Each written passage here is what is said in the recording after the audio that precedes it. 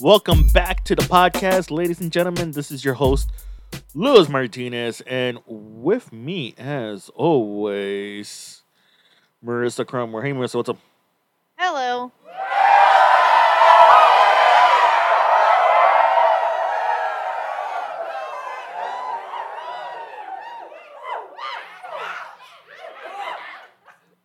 Our lovely studio audience is always happy to see us, and for the first time ever, you're able to hear that. Yep. Yeah, I had to You really. fixed the problem. Yeah, I really had to do some creative programming on my end. Really, it was one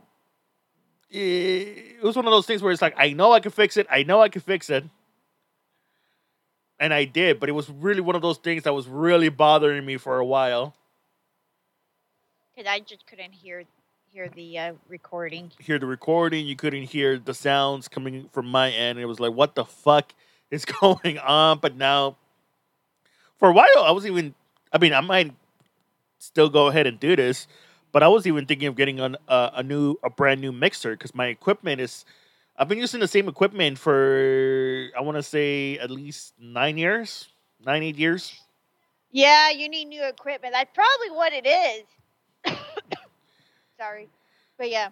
Yeah, I mean, I don't even think they make the same audio equipment. I mean, I found it on Amazon years ago, bought it, and but I don't They think. make sound equipment, but they're more up-to-date stuff now.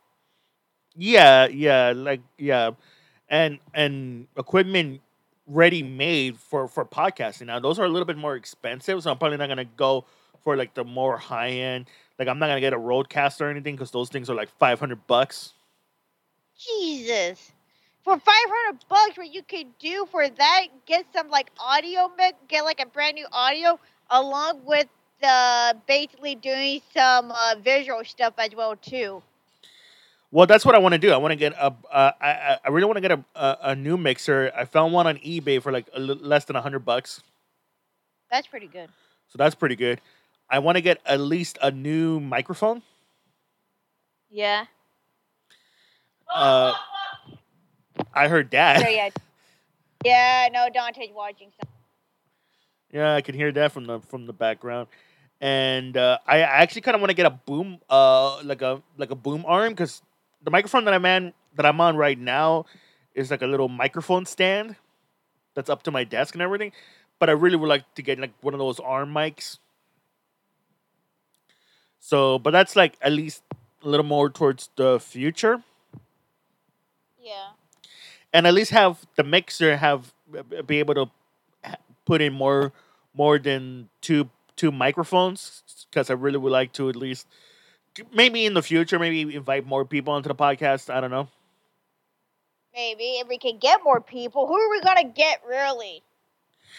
I don't know, but hey, a guy can dream. So, I mean, I got a few people that I can invite, but I don't know. One of them is too busy streaming their games on Twitch now. They're actually trying to make money off of that, which is actually going very well than what I could do. Because, of course, they got the video and the audio. They got everything, and I'm just here going, I use the PlayStation because I don't have the time and money to get like 3 different screens, get a brand new laptop, hook everything up, and get a capture card and all that shit. well, here's well, That's too much time and energy to do. yes, but you know what? I've started to well here's something that I done recently was was that I decided to go ahead and back something on Kickstarter. And this is like my second time that I backed something up on Kickstarter. The first time I backed anything up was that somebody was trying to make a modern Nintendo 64 controller. Yeah. And I love that controller. It's really really good. In fact, they even went ahead recently and made a wireless N64 controller. So I have my eye on that one in the near future. But one thing I started. But one thing I looked at that I did back up was something called the Shadowcast. It's by a company named Genki. They're the ones that also did the the Covert dock, which is a dock that I actually do have. It's pretty nice. And the Shadowcast seems pretty simple. What it is an HDMI output device Yeah. to where you can game on your computer. Like like I can put this on behind my Switch or behind my PlayStation 5, but again, it's HDMI out, so I'm also thinking, okay, maybe I can also do the same thing for my other retro cons, like for my other consoles as well, especially those that support HDMI out. Yeah. So I'm able to put it on my computer screen, and there's a video there's a video option to where I can record and stream the content at the same time. So so now I'm thinking that, oh, maybe I can start recording and capturing and putting it out there for everybody to listen, to see. So I don't know. I'll mess with that as soon as I get it, because it seems like a pretty it is like a cool little idea. And and apparently there's not that much of a difference in lag. Yeah. So we'll see, because that was one thing that we're saying as well. Like, oh, we want this thing to not be so laggy, and they even put up a price comparison uh, on how much cheaper this device is compared to an actual fully fleshed out capture card. Like, for example, it's $40, right? Right. Compared to an Aver Media capture card, which is $130, and an HDMI and an Elgato HD60S, which is like $180. So at least that is cheaper. Yeah. So, like I said, we'll see what happens. And who knows? Maybe we can, record the gameplay. Uh, I've even said, hey, let's set up some Pokemon matches between you and me. Yeah. Let's see if I could beat you for once. You're not gonna beat me. I can try. You're probably just gonna take out one Pokemon like you usually do on mine. You're always usually able to take out at least one Pokemon on mine, but then I use my comeback, and then well, we know how that usually goes.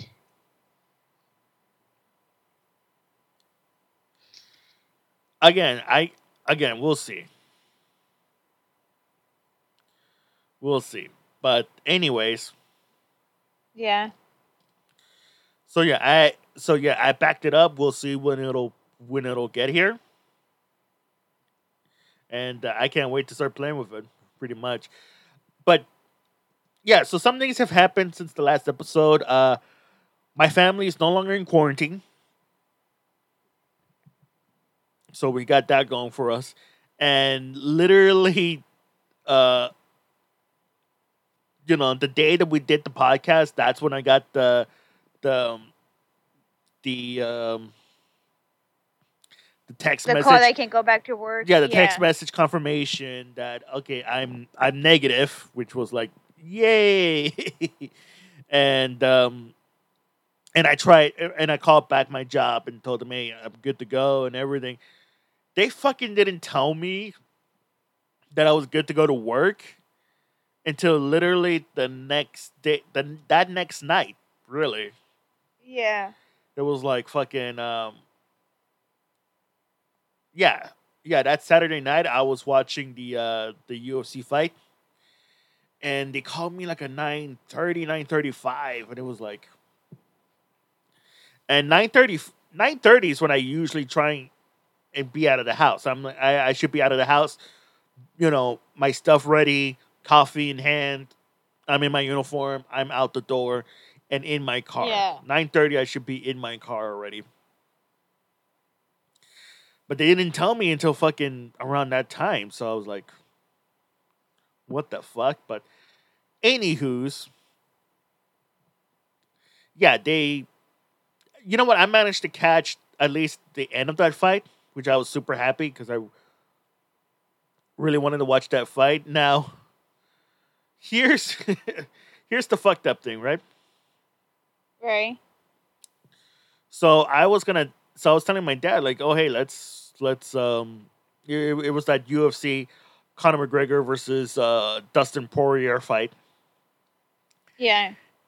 And I was telling my dad, hey, let's split the cost and buy it on ESPN Plus. Because we have Yeah. ESPN Plus. And we decided not to do that and instead try and watch it on the Methods Network. Yeah. and save that $70 pay-per-view cost. And it turned out to be a pretty smart decision since online everybody was complaining about how they paid $70 and could not watch that fight. Yeah, should you really be talking about this on the internet? Worried about, us, going, to federal prison or some shit for copyright issues? You think I should cut this out? I don't know if you want to. I don't think so. And Not like they can do anything. I mean, like I said, I'm just trying to point out the fact that ESPN Plus, their shit crashed during the fight. Yeah, they probably got the wires fucked up. Like going, hey, for anyone who's not legally streaming this, we're going to try to get them. And it was so funny because Dana White, the UFC president, was like saying, "Oh, we're gonna go after the streamers." Well, they went after the wrong ones. Yeah, they went after themselves. So when he said he's going after the streamers, he meant himself too. So that was pretty funny. But during the quarantine, I was watching like a couple of new shows. You know what's one show that I started watching, and I know you're gonna be surprised as soon as I say, "Oh, I'm watching this show." What show are you watching? I'm watching a show called The Rookie. For anyone who doesn't know what the show's about, it stars Nathan Fillion as a 40, 45-year-old divorcee dad who you might say could be going through a midlife crisis. Like he was involved in a bank robbery, but that kind of inspired him to join the LAPD. Yeah. And he joins the LAPD as a rookie. Like literally, he's like one of the oldest rookies on the force.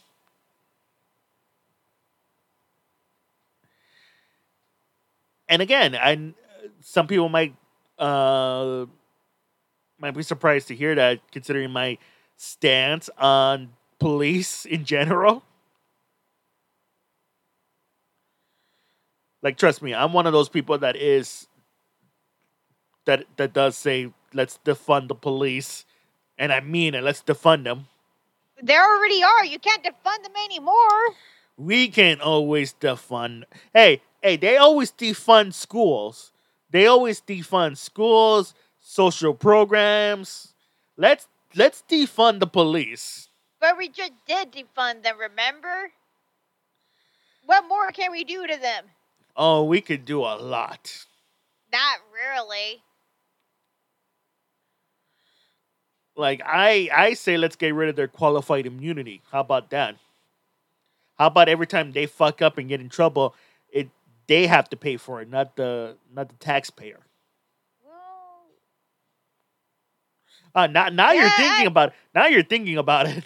Well, yeah, well, the way though, that's where our taxes are going to. So there you go. Yeah, because what was it? Like, I think last year, somebody put up an ad on Times Square right next to the police station saying that the New York City taxpayers shelled out like hundreds of millions of dollars for lawsuits against the NYPD. Yeah. For shit that they did. Okay, so I'm watching this show and I may have had not a complete change of heart, but at least a change of attitude. And I come to realize, okay, you know what? Maybe not every cop is bad. I told you. I've been telling you that. Maybe there are some cops legitimately out there that want to do their job. They want to help people as much as they can. They really want to do. Yeah. They became a cop because they want to do that kind of a job, right? Yeah, which is what I told you what my aunt did. And being a cop, I'm sure, is incredibly stressful. It's incredibly. I wouldn't be able to do it.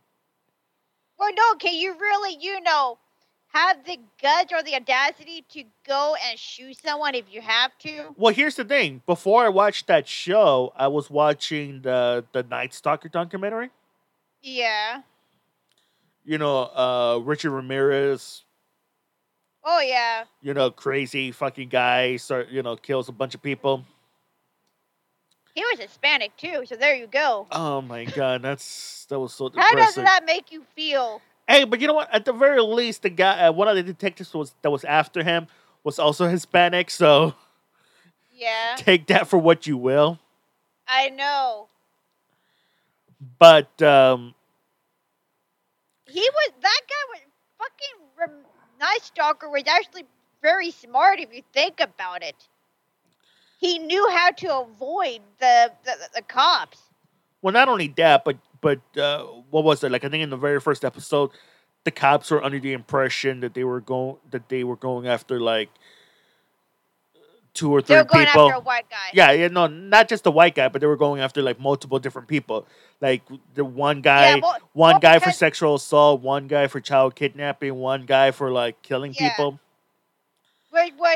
Which is the same which is the same thing. You're looking for whoever fits the description. But the thing is, they didn't. Do you know how many? They didn't know. They didn't know it was. All those things were being. He was everywhere. Were being perpetuated by one person. One person was doing this, not 3 people. No. And because I think it sounds like a 3-person. If you really think about it, it does sound like a 3-person job. And the thing is, you're hearing all these testimonials. Like, for example, on the show, on the documentary, you're talking to a survivor, recounting her story of how like she was kidnapped in the middle of the night. She was a little girl. She got, Richard Ramirez did things to her, possibly forced himself on her sexually. Yeah, more than likely, with a 4-year-old boy. Was he like 3 or 4? Yeah, he did it to a little boy as well too. Yeah, and yeah, he let the kids. He had at least let those kids go, and as heart wrenching and so and as sad hearing it from their point of view, from their story. Yeah. Man, you also in hindsight, you're like going, man, as fucked up as it sounds, they got off easy because it could have been. They did not get off easy, not mentally. Not mentally, but think about the other shit that Richard Ramirez has done to other Yeah. victims. Like he has fucking mutilated them. He has fucking killed them. Like so, it could have been they could have been dead. Yeah. There's no doubt about that. Again, not that they got off. Again, they didn't get off easy, but considering, They didn't end up dead, is what you're saying. yeah, that's what I'm trying to say. Like, fuck, hindsight is fucking 2020, and yeah, I mean I guarantee you, though, they probably do wish they were dead, though, after that, after an incident like that. I'm sure they must have gone through years of therapy, years and years in therapy, and it's sad. It really is sad.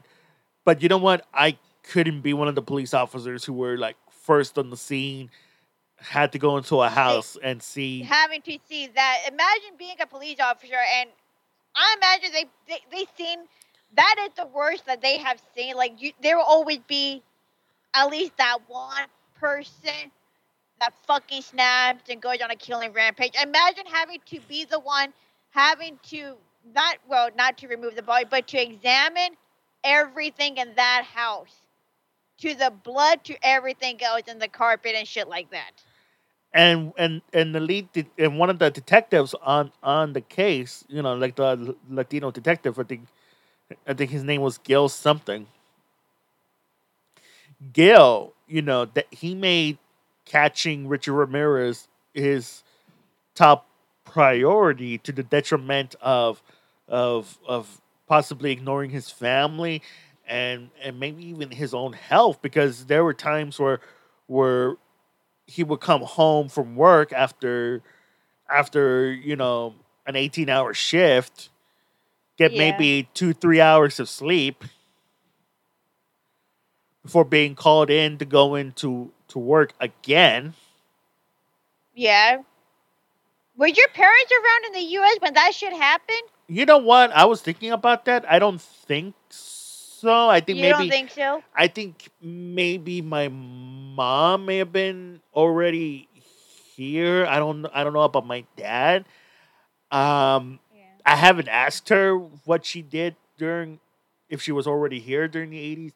I think my grandmother was I mean she's lived in the United States quite a few years already. So I know for a fact that she was probably here during the 80s, but I don't know. It's hard for me to talk to my grandmother because, again, the language barrier. You know, she speaks more predominantly Spanish. My Spanish is dog shit, to say the least. Your Spanish is basically broken. No, my grandparents, you know, of course, you know, everyone was born and then raised in San Fernando when that shit. He was in San Fernando because he was I can talk to my grandparents about this. I talked to my mother about this. He was over the news. My mother remembers as a teenager, she could not leave the house at nighttime because that's when he would be out and everything. And he was already shooting people in their cars. Oh, but my mother said the reason that he probably didn't come over to their house is because my grandfather always stayed up. My grandfather it's basically a night person. He would sleep during the day a lot, but be up at night. And he already had a gun at the time. That's probably why, because he didn't come into houses when people were awake. Right. He only came in when, you know, when they're asleep. But yeah, no, because I do remember my family, because we predominantly had lived in near downtown LA. Yeah. So maybe that's the reason why reason why he didn't come over. Yeah, because you're mainly known in the upper area, like of course, like San Fernando, of course, near the other parts of LA. Now, the funny thing about that is that we were maybe 3 blocks away from the epicenter of the 1992 LA riots. Yeah. So when the power went out, our power was out too. Oh, yeah. So that was so we were experiencing that. But you know what? But my point of view was that of cops have changed. So maybe not all cops are bad. Maybe 99% of cops are are trying to do, you know, a good job. Yeah. But that means that there's a 1% of bad cops out there. Yeah. The problem is that 1%, that's a lot of cops. That is. And I'm not talking about, 1% of LAPD cops. I'm talking about 1% of all cops nationally. Yeah. That's a lot of cops. Mm-hmm. So my views on that has changed. But again, I'm enjoying The Rookie. I'm watching it all. It's it's on Hulu. The first two seasons are on there. Third, the third season is barely getting. They're barely coming out with the episodes on the third season. But yeah, I am pleasantly enjoying it, to say the least. And you know what? So another show that I started to watch as well. I started rewatching The Ultimate Fighter because I have at least the first 9 seasons of The Ultimate Fighter on my DVD shelf. Yeah. I used to buy them back in the day, going into Best Buy. So I'm rewatching the first season of The Ultimate Fighter, and it's a time warp, to say the least. But maybe I'll talk about it some more in the near future.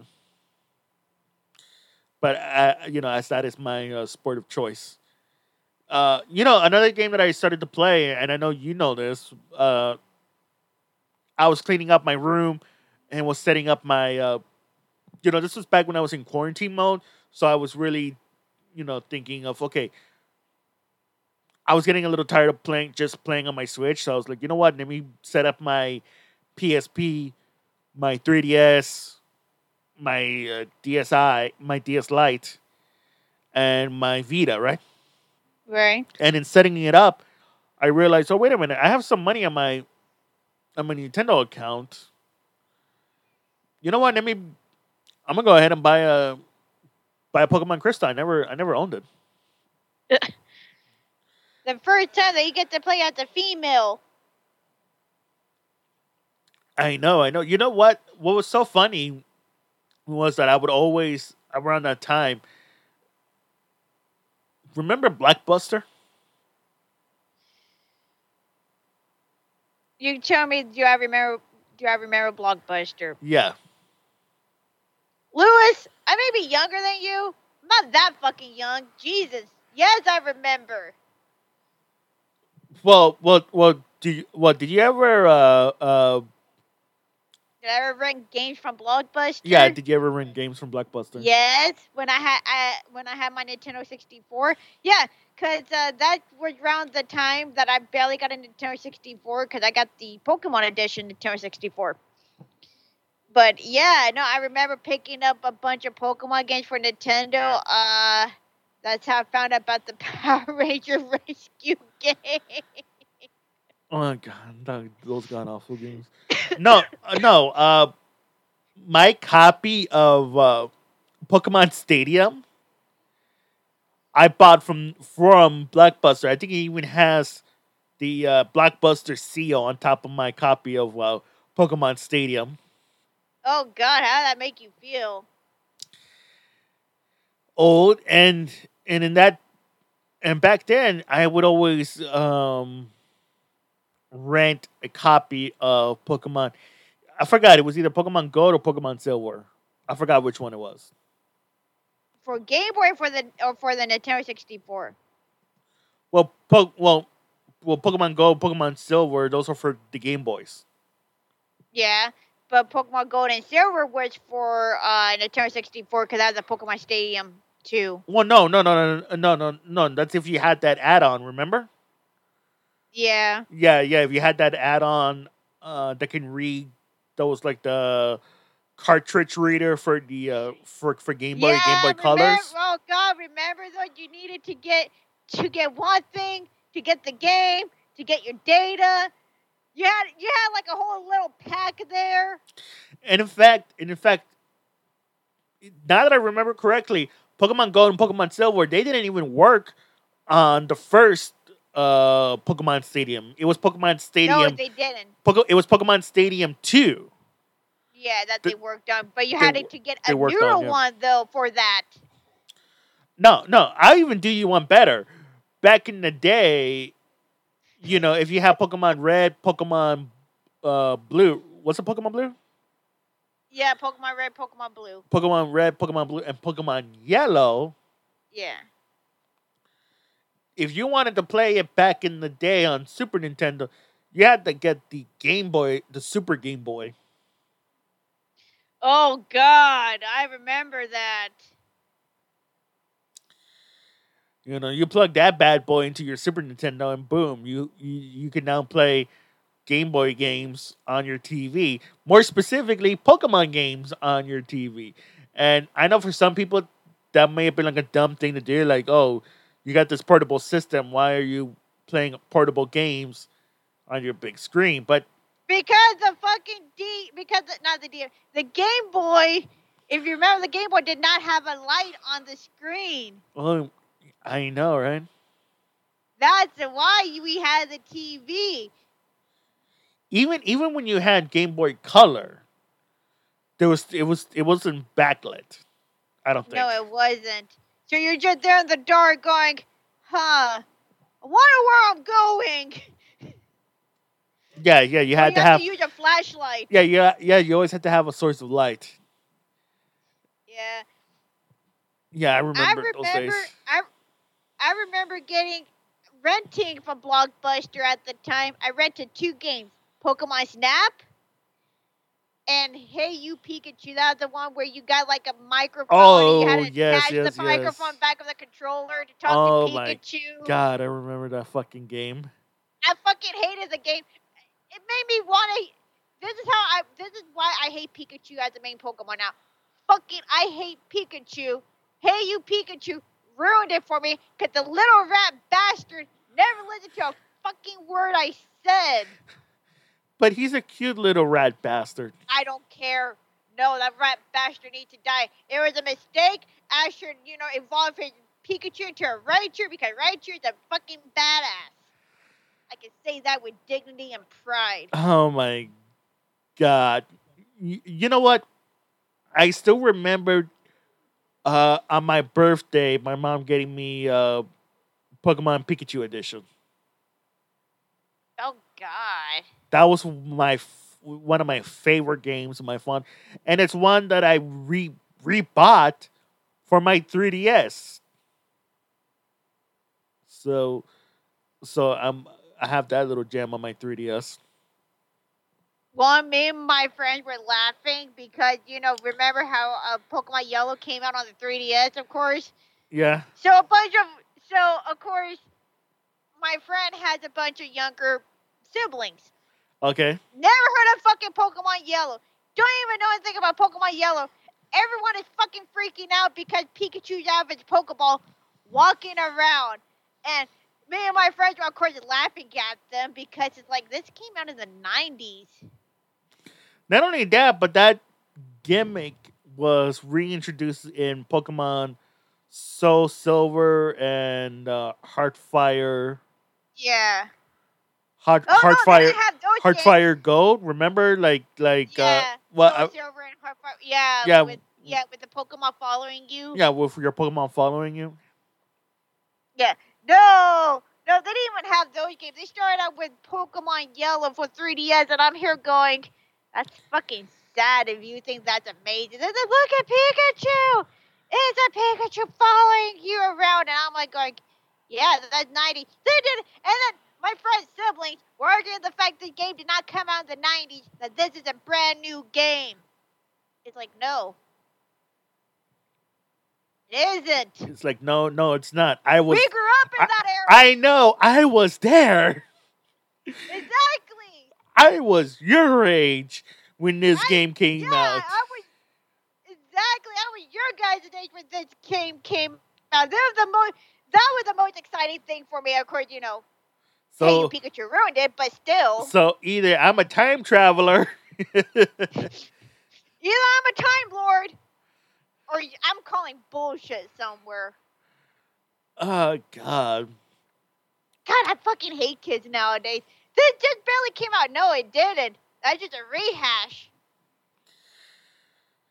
Like with music nowadays, they believe that every song that they hear now is new, and I'm here going, no, it's not. This song came out when I was in either elementary school, middle school, or high school, depending on the band and the song. Well, you got to remember, these kids are on TikTok.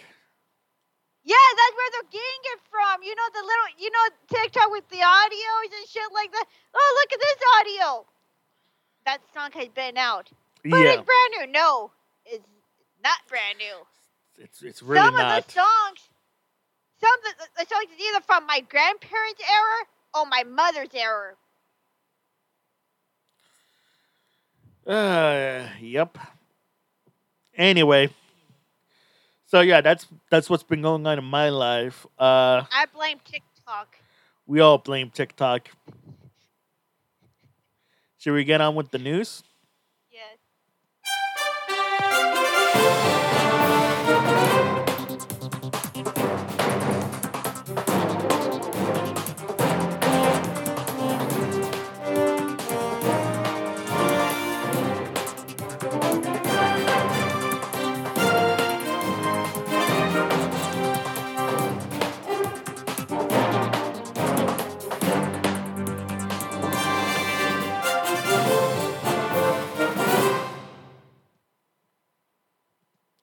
All right, and we'll begin the news with some Jurassic World news. So, Jurassic World Dominion director Colin Trevorrow has revealed that the upcoming movie will conclude the story of all 6 Jurassic Park movies, not just the sequel trilogy. Okay, so Trevorrow spoke about how Dominion will sink its teeth into the larger story of the franchise, which started with Jurassic Park back in 1993. So we're getting a remake of it? No. It is still a sequel to the Jurassic World movies, but it's gonna address all 6 Jurassic, all 6 movies, just not Jurassic, the 3 Jurassic Park movies as well as the 3 Jurassic World movies. Is my understanding. Okay then. Moving on, Marvel Studios president Kevin Feige has indicated that the connection to the multiverse will appear in the MCU before and after Doctor Strange in the Multiverse of Madness. So it does look as though we're going to be exploring much of the multiverse in the upcoming Doctor Strange movie. I hope so. And it's going to be a thing that's going to be a frequent appearance. But one actor that we know isn't going to appear anytime soon. So, as we all know, it does appear as though Marvel's Spider-Man 3 movie is going to have possibly a bunch of different Spider people from across the multiverse. Like, Are you really surprised? Like, I don't know. I'm like I think a lot of people are expecting. Well, Jamie Foxx, Alfred Molina as Dr. Octopus, I think is set to appear in it. Rumor right now, Tobey Maguire and Andrew Garfield. One person that has denied rumors that he will be reprising his role as the Green Goblin is Dane DeHaan. Has denied rumors that he will be reprising his Green Goblin role. So it's not gonna be Willem Dafoe then? It's not gonna be Willem Dafoe or shit. What's that other dude's name? I don't know the other dude's name. I know who you're talking about though. Yeah, his son. Yeah. Because yeah, we always remember. Oh, James DeFranco. No, James Franco, not DeFranco. James Franco. Yeah, I don't think he's going to be appearing as well. But James Sahan, who played Harry Osborn in the Amazing Spider-Man 2, is not going to reprise his role. So, and I don't know, maybe that's a good thing because I know Spider-Man 2 wasn't that good. I just don't care. I know you don't care. I don't care. My whole thing is, are we really gonna complain that they're going more? That Marvel is going more into the multiverse? No, because this is just gonna be the start of it. But now, once we start getting deeper into the universe, then I'm going to start caring. And that's just going to be a whole shit show in itself. But yeah, so we'll see what happens. But okay, so it was announced a while back that we're getting a Deadpool 3 movie. Yep. And that it will be an R-rated movie. A first for an MCU Disney character. Yep. Because let's be honest, Deadpool is a Disney character. He is. But before anyone finds out what the hell's going on, apparently the original idea before Disney Disney gets their hands on Deadpool 3 was that according to Reynolds, the original plan for the sequel was to do a road trip story focused on Deadpool, and want to take a wild guess on who was his co-driver? Wolverine. How did I fucking know? Because I think I read too many Deadpool comics. Because I think Ryan. Well, yeah, I mean, sure, but I think Ryan Reynolds has been wanting Wolverine to be a character for a long time. Yeah, he'd been bothering Hugh Jackman. I heard on social media about it. It's like, oh god, I want to have that relationship going in real life. It's kind of like, is it like how it is in the comics of Wolverine and Deadpool, where Wolverine is just fucking annoyed with Deadpool's bullshit? Who knows?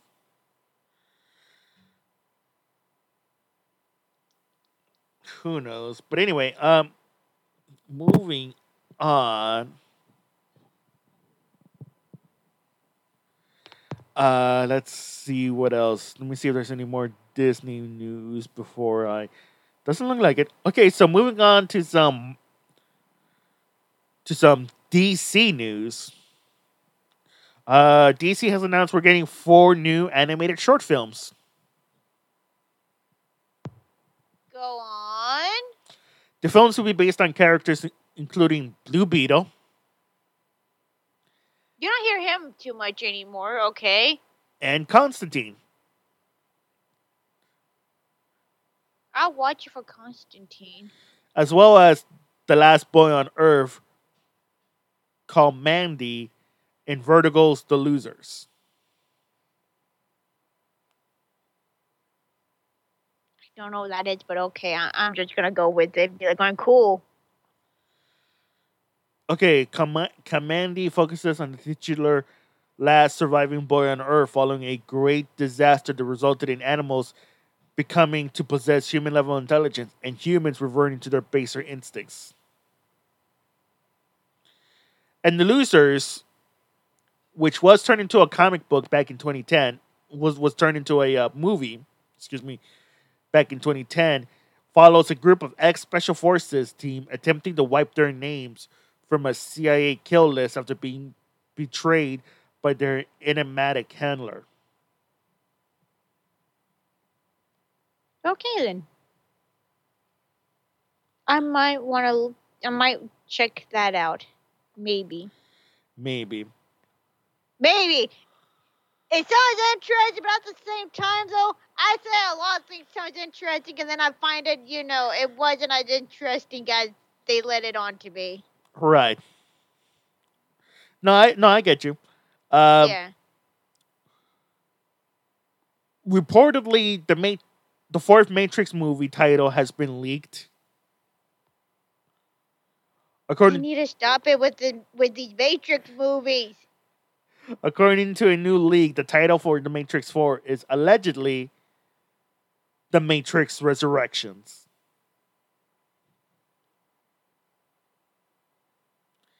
I don't know. I'm a huge fan of The Matrix, so I'm always going to Of watch those course you movies. are. Like, look at you. God, if anything, I would, assume that your whole fantasy and dream is to be in the Matrix fighting copies of yourself or some shit like that. Oh, if only. And then people having to rely on you because you are the one. Oh my god, that would be awesome. I'm surprised you haven't legally changed your name to Neo. Hey, don't give me ideas. Oh God, that is one of your ideas. But no, You I'm not. I literally- mean, I'm you not that. seriously I'm went to- not that big of a fan. I mean, God. I mean, I'm not out there wearing a fucking black trench coat. I'm surprised you're not and trying to dodge bullets by bending backwards in slow motion. Like. First of all, I'm not that type of doofus that's gonna wear all black with a black trench coat on. I mean, it is trench coat season. Maybe in Washington, not in Los Angeles. I thought it was cold over there in Los Angeles. It's not that cold. Yeah, you're right. God. I'm sorry. You're a weenus. Anyway, so Warner Brothers is offering a Justice League theme style meal kit called Did I just hear that correctly? A Justice League meal? Yes. The fuck is that? Okay. It's called the Mother Box. Oh God, that just sounds dirty and wrong. So the Mother Box is priced at $130 Why is it $130? That better be some good ass food. for a 2-person box and $260 for a 4-person box. Why that much? Is that food not meant to be eaten? Or are you just supposed to stare at it and be like there's my Justice League meal? Well, here's the thing. Each box will include several pre-prepared refrigerated food courses and multiple drink options, all inspired by different Justice League characters or restaurants from the DC universe. I'm going to be the first one to say this. This sounds stupid. Hold on. So here's what you're getting. You're getting the Ocean Trench, which is basically fish and chips.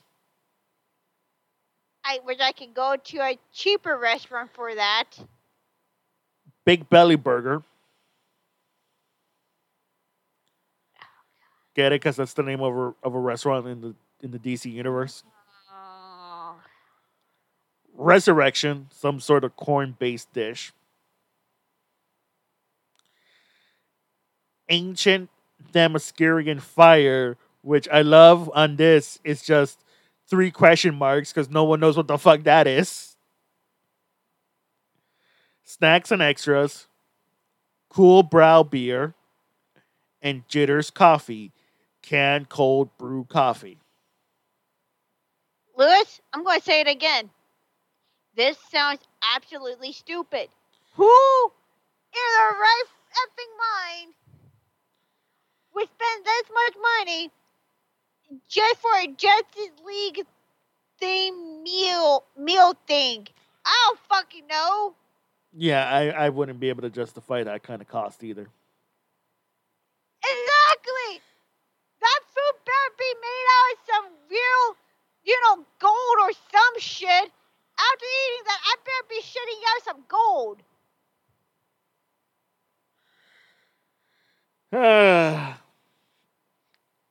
Oh, come on. You're thinking the same thing, too. Well, maybe not like that. But speaking of Justice League, we now have a confirmed release date. And it has been officially confirmed that the Justice League will be released on HBO Max on March 18th. Oh, they're finally getting done with this movie? Not only that, but instead of being a single 4-hour, 4 parts release, it is now going to be a full-length Max original feature film. No, I'm not fucking watching it. Well, I'm gonna watch it. I'm not fucking watching it all in one day. I am gonna watch maybe a half of it, watch another half another day, and watch another half the next day, and so on. There's no way I'm sitting through, what is that, 4-hour movie you said? Could be a 4-hour movie. Yeah, fuck that shit. So, yeah, no, I'm not watching it all in one day. I am going to watch it an hour a day. Unless there is something better to do that day. Unless there's something else to where I could just watch a 4-hour movie all day and not having to worry about a thing. No fucking way I'm doing that. Speaking of HBO Max, I wanted to get your opinion on this one. What? There's going to be a Harry Potter TV series that's reportedly in early development. Yeah, you already told me about this, and I'm here going, people are not going to like it because if they don't get the original cast, in fact, one of the cast members is already dead, fucking no one is going to like it. Well, here's the thing. So far, there's been no story idea has been planned. Unless it's something like prequel related, before Harry's time, like they did with the Fantastic Beasts. Unless it's fucking something like that I could see people watching it. It would either have to be a prequel or a sequel series. Yeah. But, I don't know, total reimagining of the series? Reboot it? That sounds like they're going to do books 1 through 7 again. Which I mean, you could do a 10-episode TV series about each book.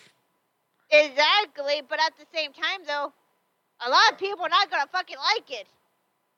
You know how the internet is. They don't accept change. God, we're gonna get angry commenters going.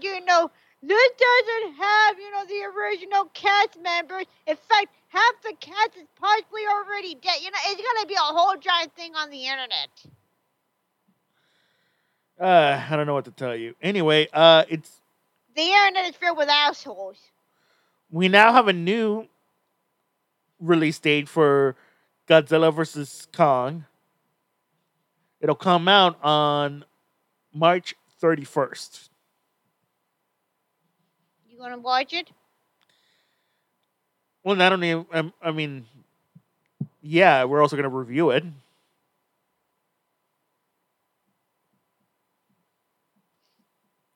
Are you there? Okay. Yes, I'm here. I was just thinking. I'm like, go, okay. You know what? I'm also gonna go ahead and watch original Godzilla and original Godzilla versus King Kong, just to see how well it holds up. I won't. Well, oh man, maybe I should even watch the original King Kong. I've seen the original King Kong. I like the original King Kong. I just never saw the original Godzilla versus King Kong movie. That's the only one I did not see. I've never seen the original King Kong movie. How have you not seen the original King Kong movie? I've never seen it. You need to watch that one, and then you need to watch which one was the remake of King Kong? Not the current one, but the one back in the early 2000s.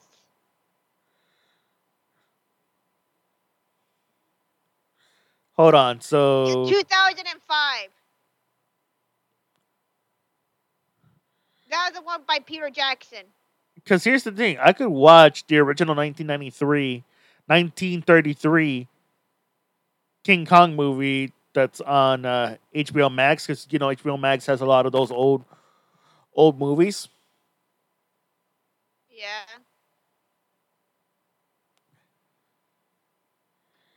And I don't know. I don't know if I want to watch the newer. It's 2005. This is the one by Peter Jackson, which wanted his most expensive. He said it was an expensive making it. What was the budget? Was 207 million. Well, I mean, is it?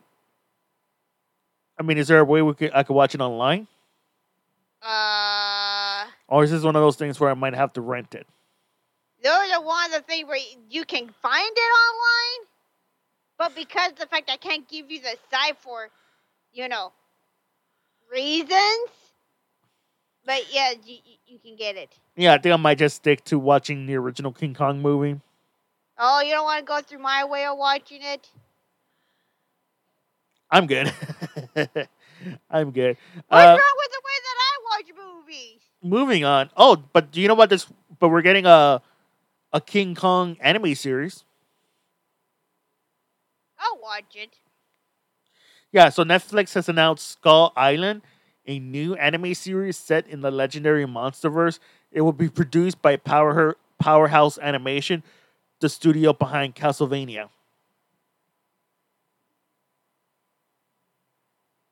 Well, I know what I'm going to be doing.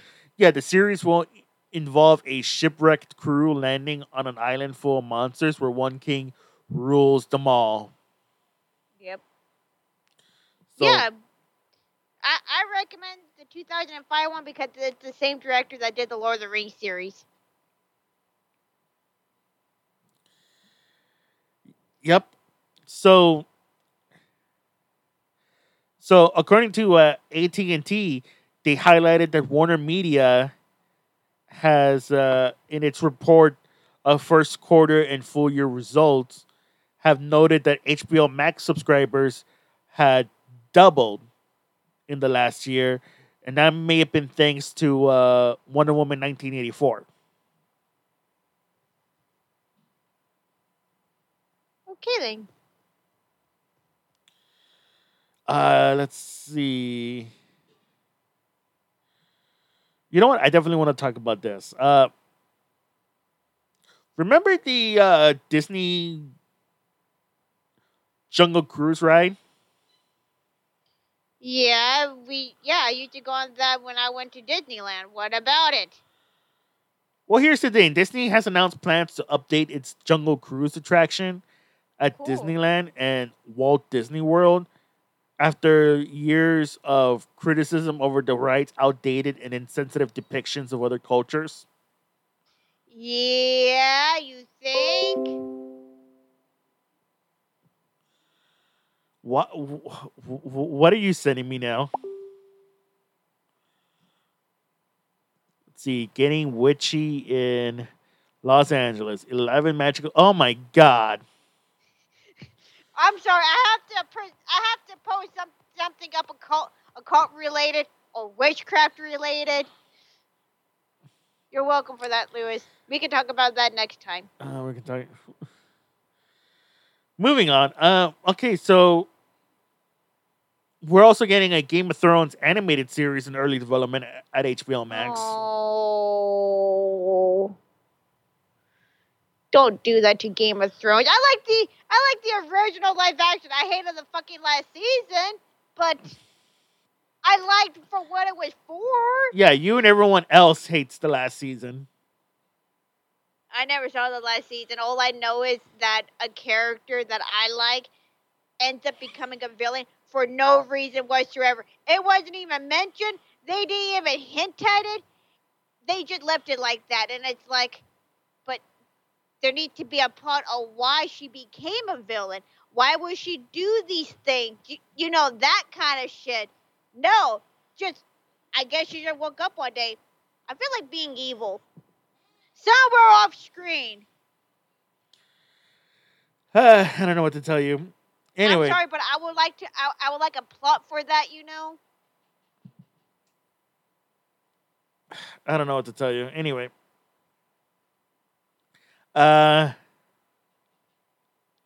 getting a Tomb Raider anime series in development at Netflix. I'm not really interested in Tomb Raider. I don't know why people keep thinking I am. Is it because Lara Croft is supposed to be a sexy hot woman? I mean, she's not a sexy hot woman in the newer games. Yeah, in the new game, newer game she is. But everyone is like going, don't you like Lara Croft? And I'm here going, I mean, not really. I wasn't interested in the older games.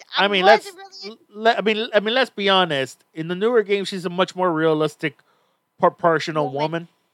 Yeah. I just wasn't interested in the games. If anything, I'm interested in the Nathan Drake stuff. Does that make sense? It does. Anyway, yeah, so there's an anime series in development. It's reportedly set after the events of Crystal Dynamics' most recent trilogy of games. So that'll be out on the lookout. And G4 has officially confirmed that X-Play and Attack of the Show will be returning in summer 2021. Okay.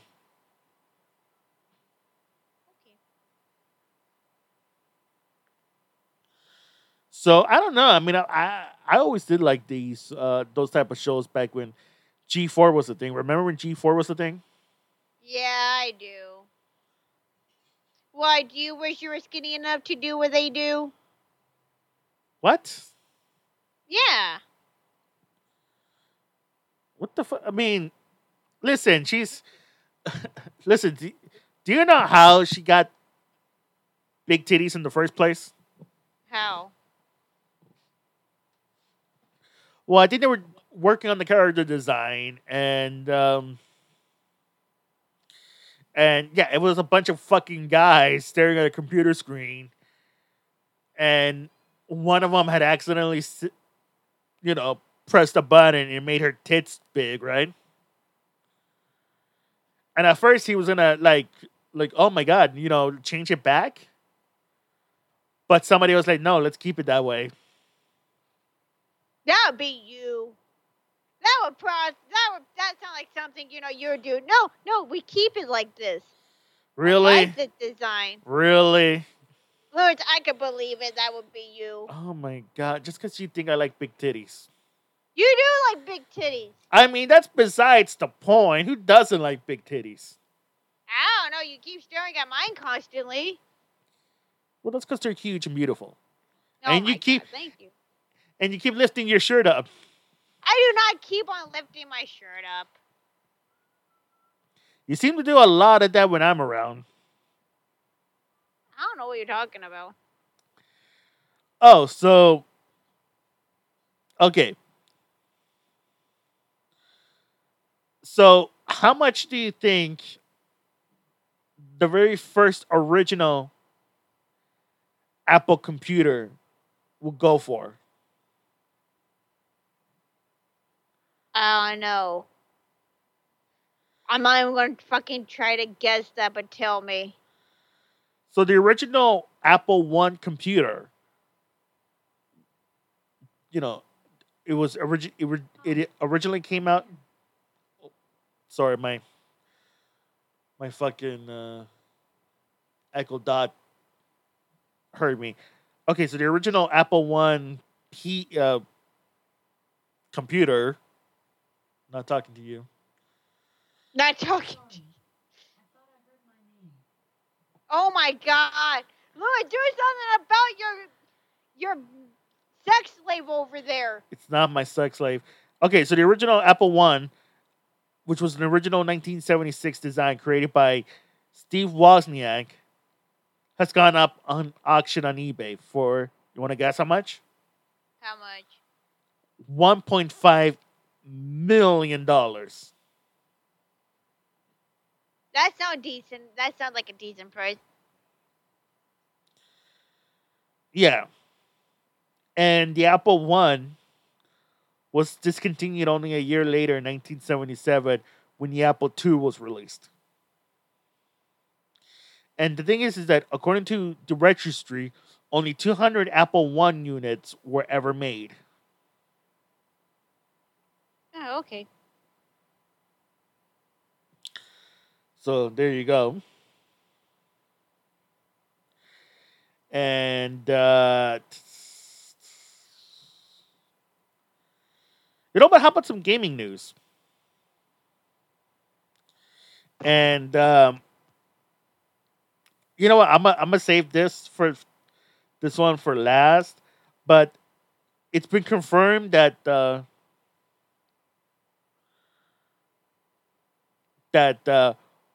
Roger Craig Smith, who's best known for voicing Sonic the Hedgehog,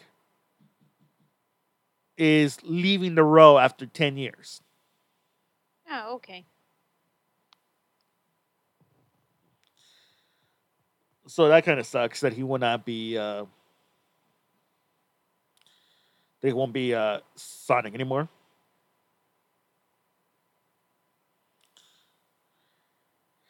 And let's see what else. Okay, so remember we were talking about Bayonetta 3? Yeah. So game director Hideki Kamiya says it's safe to expect news on the long-awaited Switch exclusive sometime later this year. So I'm gonna get it. I want to get it too. Are you though? Yes, I am. You just get it for her amazing ass and tits. Again, I'm not that shallow. It's an actually really good game. Good lord.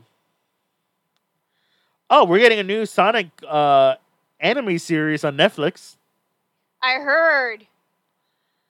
Yeah, Sonic Prime, which is set to premiere in 2022. I'll give it a shot. Yeah, it will consist of 24 episodes, which will follow Sonic on a high-octane adventure where the fate of a strange new multiverse rests in his gloved hands. So we'll see what happens. And according to Nintendo, Nintendo has reportedly said there isn't much planning to announce a new model of Switch anytime soon. I don't know why everyone keeps thinking that this year they're gonna announce the Switch Pro. They're gonna announce the Switch Pro.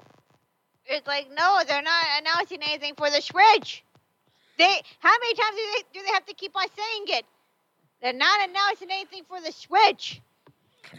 Not only that, but apparently it's been reported that the Nintendo Switch Lite is about to outsell the Wii U. Yeah, there you go. Who knew that the Switch Lite would be a bankable thing? Yeah. Again, I'm not too interested in getting anything other Switch, besides the one that I already have because, well, that one does it for me. But you know what? I do like that D-pad that the Switch Lite has. I really want them to come out with a D-pad a D-pad Joy-Con for the Switch. Again, I'm fine with the Switch that I have. I don't even use the Joy-Cons. Do you know what I use? I use my Pro Controller. Because a lot of games that I have don't require the Joy-Cons. Yeah, that's true. That is true, but still.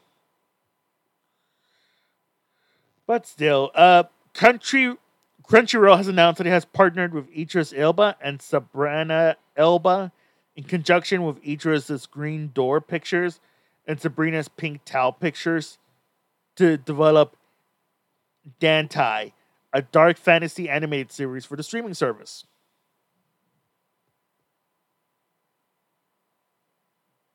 Okay then. And we're having a and there is a release date for Mass Effect Legendary Edition. Ooh, when's that coming out? It'll come out on May 14th for PC via Origin and stream PS4 and Xbox One. Okay. Well, I know what I'm getting.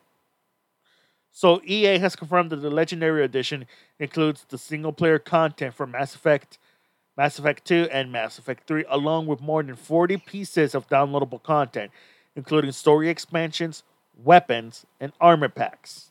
And all the content will be playable in 4K Ultra HD with HDR, according to EA.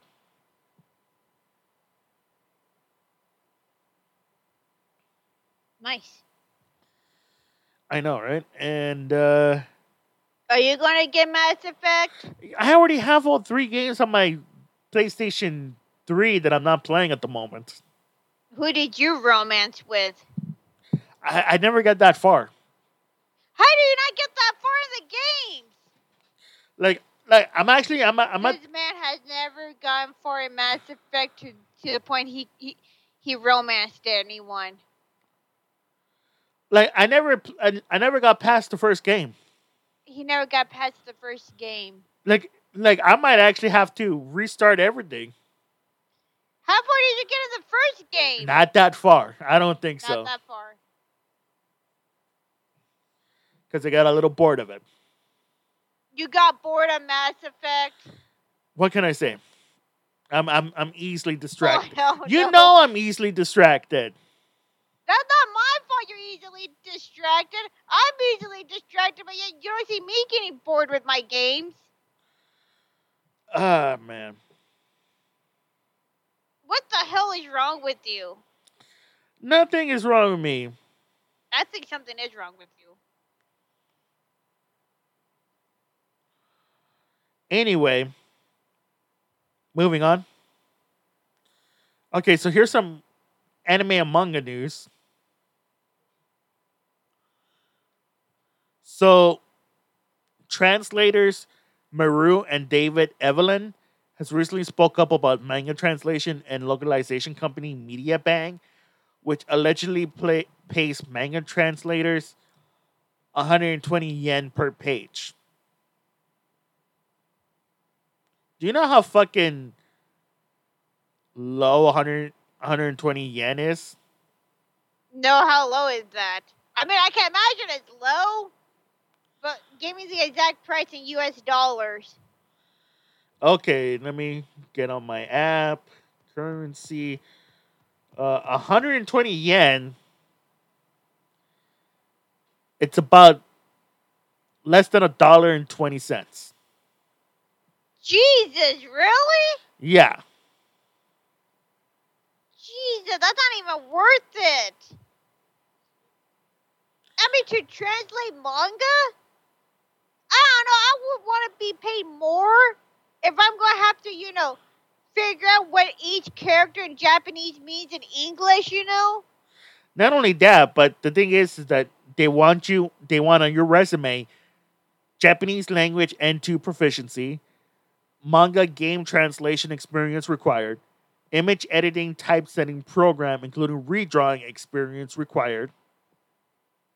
Jesus. Yeah, they want all of that shit, but you're getting paid fucking not even minimum wage. And here's the thing, Evelyn has further explained the ridiculousness of the requirements. First of all, it's unclear whether they comprehend the job of a manga translator. Translation is handled by a translator. Lettering is handled by a letterer, and corrections are handled by an editor. It's general practice to separate each of these, or otherwise things won't move. They're not going to find a get a robo-like person that combines 3 people into one.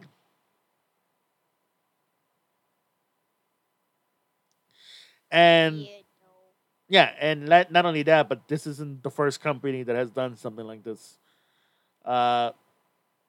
Let's see. MediaBank has responded to the allegations, saying, "Oh, the 120 yen unit price per page is only an initial starting offer and the lowest rate reoffer."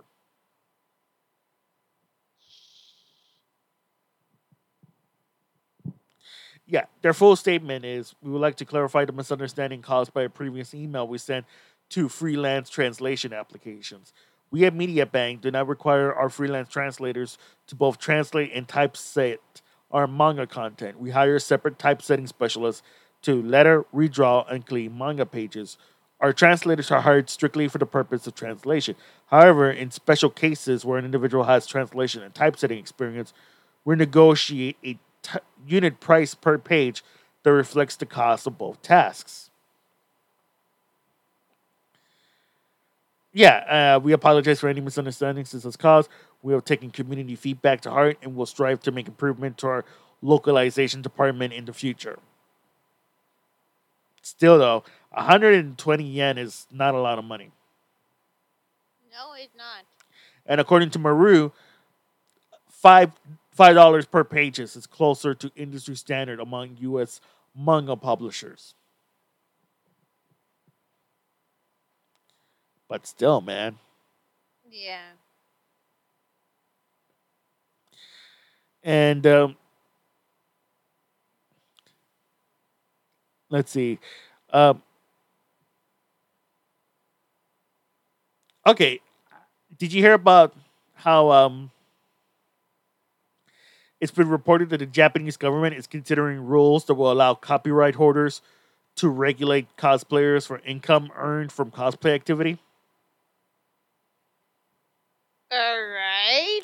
In other words, if you're a cosplayer and you make money from your cosplay, the government is gonna, the Japanese government will see that as copyright infringement. I mean, it's not really copyrighted unless, the actual creator of the actual, anime/manga character says it's copyright. The report noted the government is currently investigating the issue, seeking opinions from both copyright holders and cosplayers. But there is no proposed legislation as of yet. Cosplayers can earn income from cosplaying through such methods as subscriptions or membership services, compensation for appearances at events such as conventions, or selling their costumes. The question of whether cosplay violates copyright law by infringing on reproduction or adaptation rights has been in discussion by many within and outside the company cosplay community for years. So we'll see what happens with that. Yes, but why now are they getting on people's asses to cosplay now? I don't know, man. But speaking of conventions, it's been announced that that Setsucon, a Pennsylvania-based convention, has canceled its in-person event and will switch to a virtual event in April. Okay. That it'll be a free-to-attend virtual event that will take place on April 10th and the 11th.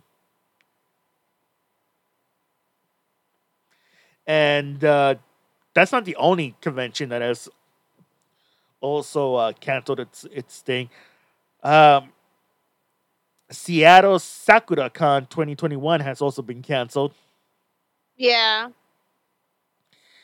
So active 2021 memberships for the convention will automatically be transferred to 2022. And the event was slated for April 2nd through the 4th. So, of course, they canceled it thanks to COVID. Yep.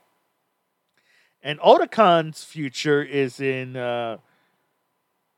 precarious positions as they're thinking of just permanently shutting down their convention.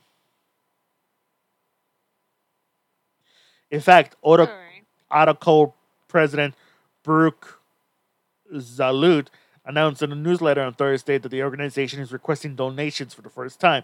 The AutoCon convention staff are continuing to evaluate plans for 2021 and noted that the event may potentially close permanently. All right. So, I mean, it sucks. It sucks. Yeah.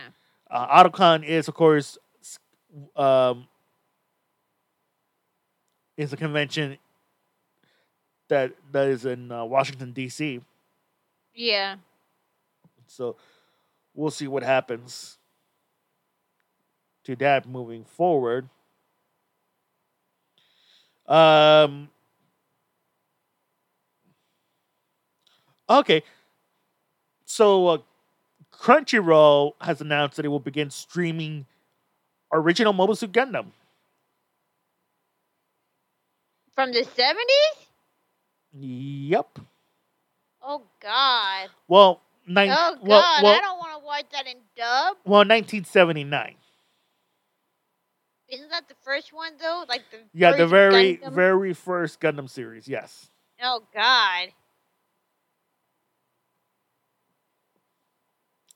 Yeah, if I'm not mistaken. Yeah, you can watch the series. You can watch the series. Let's see. Okay.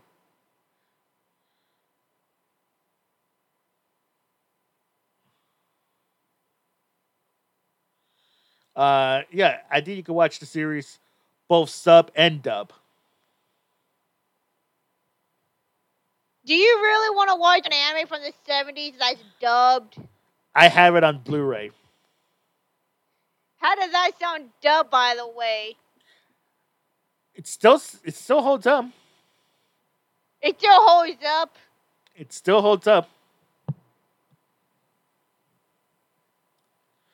So I don't know what you're complaining about, but it still holds up. I've seen some animes from the 70s dubbed, and let me tell you, yeah, some of them are questionable. Anyway. Okay, so you heard of the Mother series, right? Yes, I have heard of the Mother series. Is it coming out to Nintendo Switch? No. But we're getting a soundtrack album, which will be distributed digitally in the US and Canada. It's already released. The Mother Music Revisited album features tracks recorded, produced, and self-covered by composer Koichi Suzuka. I always wanted to play the Mother series. Never got a chance to even own a Mother game. Yeah, so the 10-song album will be available via download and subscription service such as Spotify, Apple Music, and iTunes. Well, I know where to go to now. Thank you, Spotify, for me. I know. And it's been announced that we're getting a second season of Goblin Slayer. I know, I already saw that it was announced over on Anime List, where I usually go. I do have an Anime List account where I have posted up anime that I have already completed, anime that I'm watching, or I have on hold. But yeah, no, it was announced through them, and then Twitter announced it, and I'm here going, I'm happy. I am legit happy now. I have never seen the first Goblin Slayer. You need to watch it. I highly recommend Goblin Slayer along with the movie. The movie is on, I think it's on Crunchyroll still. I don't know. But you know what? There's a movie. But you know what? I didn't watch the first season because I heard the very first episode is graphic. Yeah, it is very graphic. First season, I love graphic animes. I know you do. I love. Well, you're like Elfen Lied.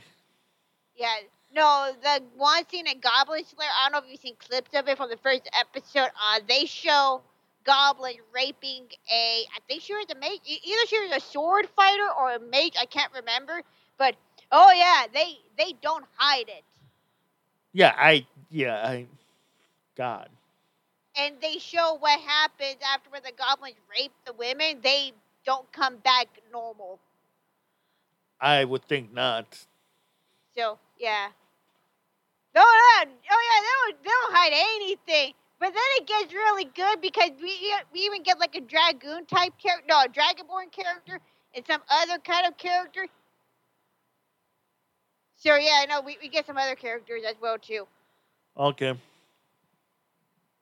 And my favorite character, I believe she's a mage. She's a healer, but I like her though. Okay. So Crunchyroll had announced that it has garnered more than 4 million subscribers and more than 100 million registered users. The service has surpassed its 3 million subscribers and 70 million registered users. That was announced back in January 2020. So we'll see what happens. Especially following their acquisition by Sony. Yeah. And finally, before we head on over to our main segment, I am this week has been one for the laughs, especially in regards to Wall Street. Yeah. Because of the GameStop stocks. Now, for anyone who doesn't know what's going on, a bunch of users on... so originally what happened was a bunch of hedge fund managers decided to go ahead and short the stocks on GameStop. What shorting is basically they were placing a bet. In this case, the bet was that that stocks on GameStop will continue to plummet. So as long as the stock value on GameStop was way down, these hedge fund managers will start making money, right? Right. Well, users on Reddit decide, to screw over these people by buying stocks of GameStop, thus increasing the value on the stocks of GameStop. Yeah.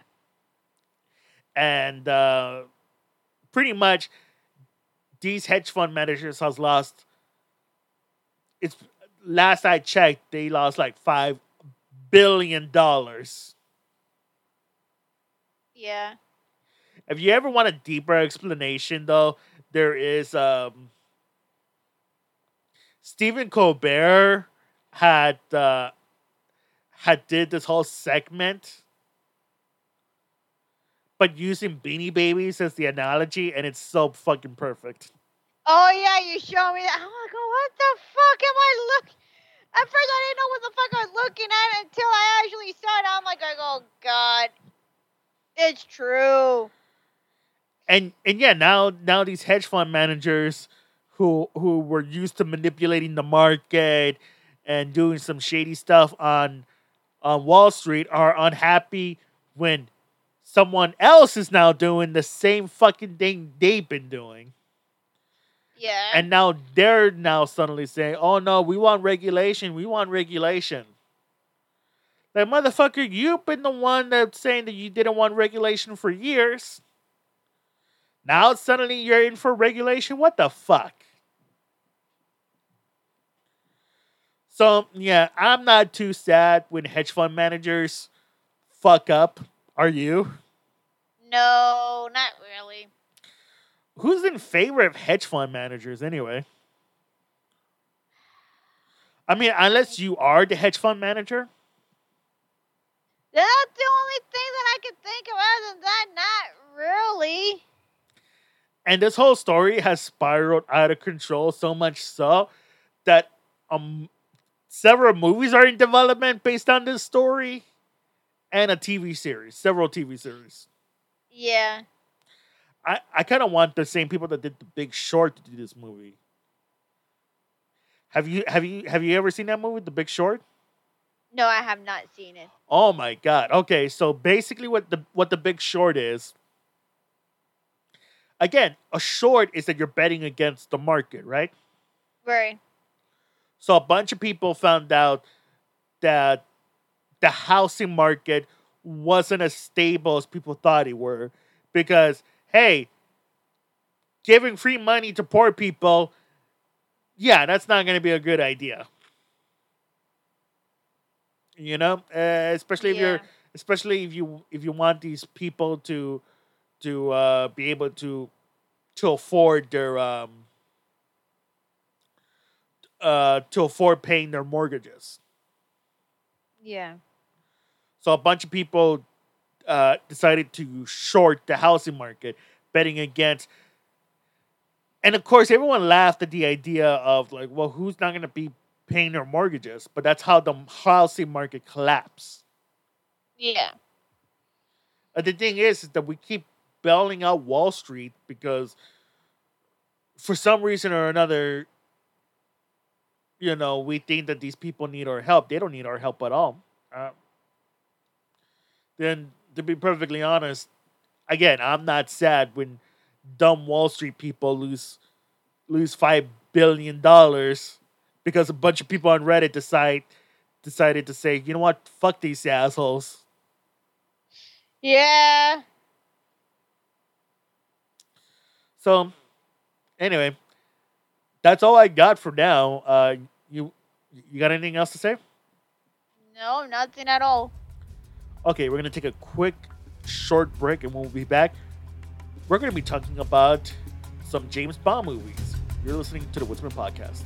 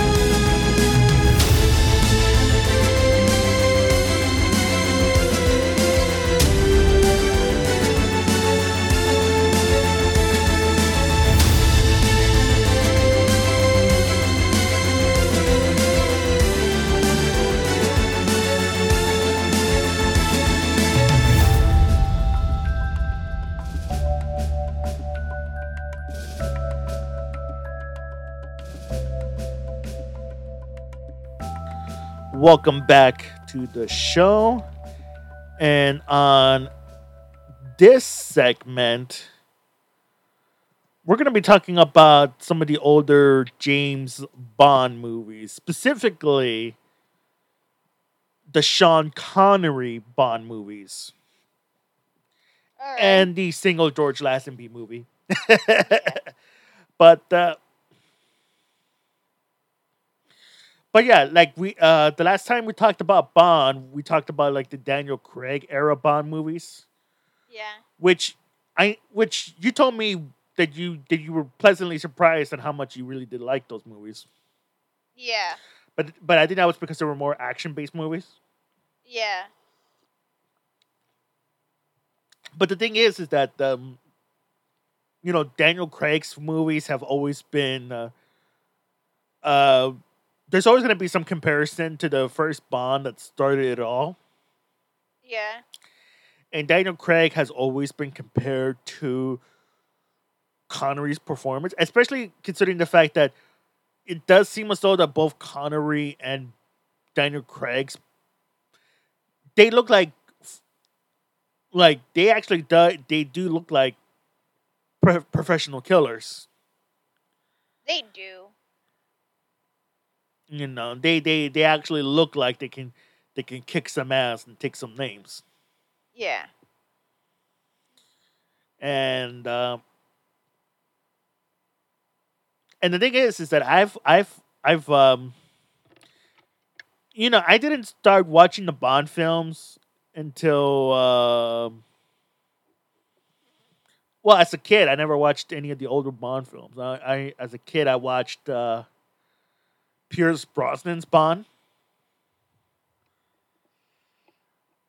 So that wasn't until much later. So it wasn't until a couple of years ago actually that I really started to go ahead and watch the older Bond films, especially when I was able to watch them, on Hulu, Amazon Prime, Yeah. Netflix. Like I had to really look for them. Yeah. The only Bond film that I saw as a child was Die Another Day. That was one of the first ones that I saw because my grandfather liked Bond films.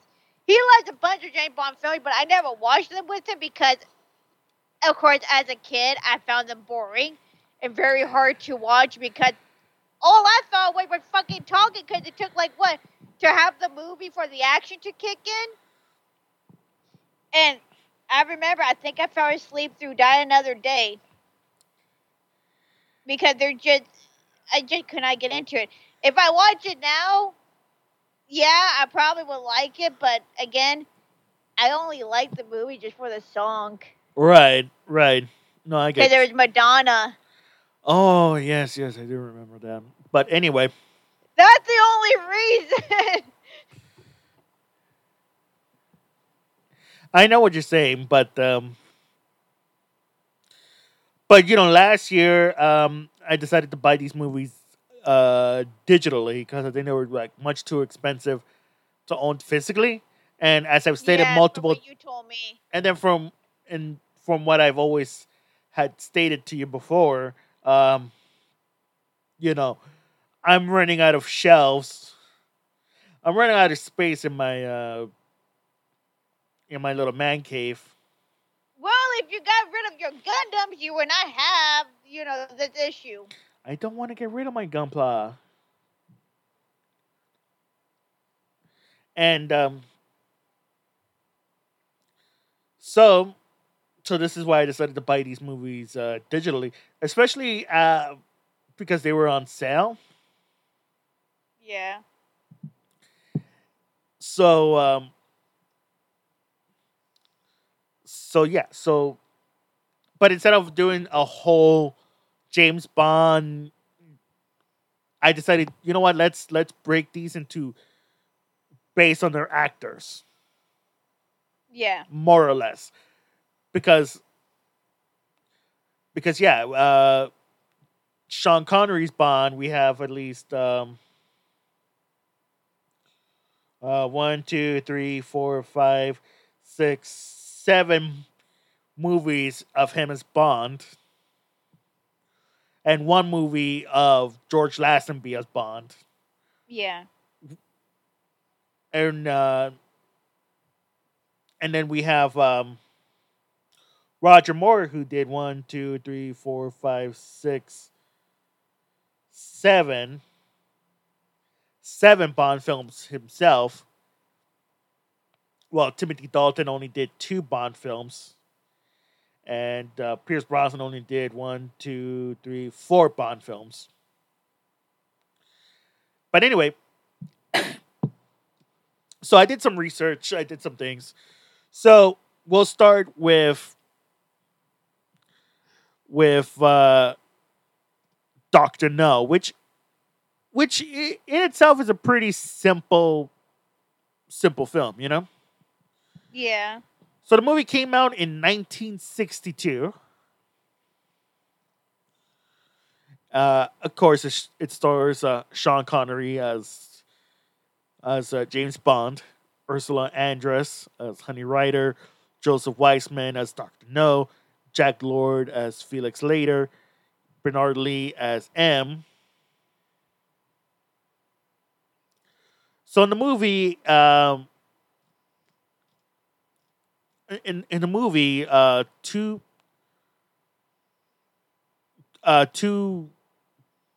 colleagues of MI6 goes missing in the Bahamas,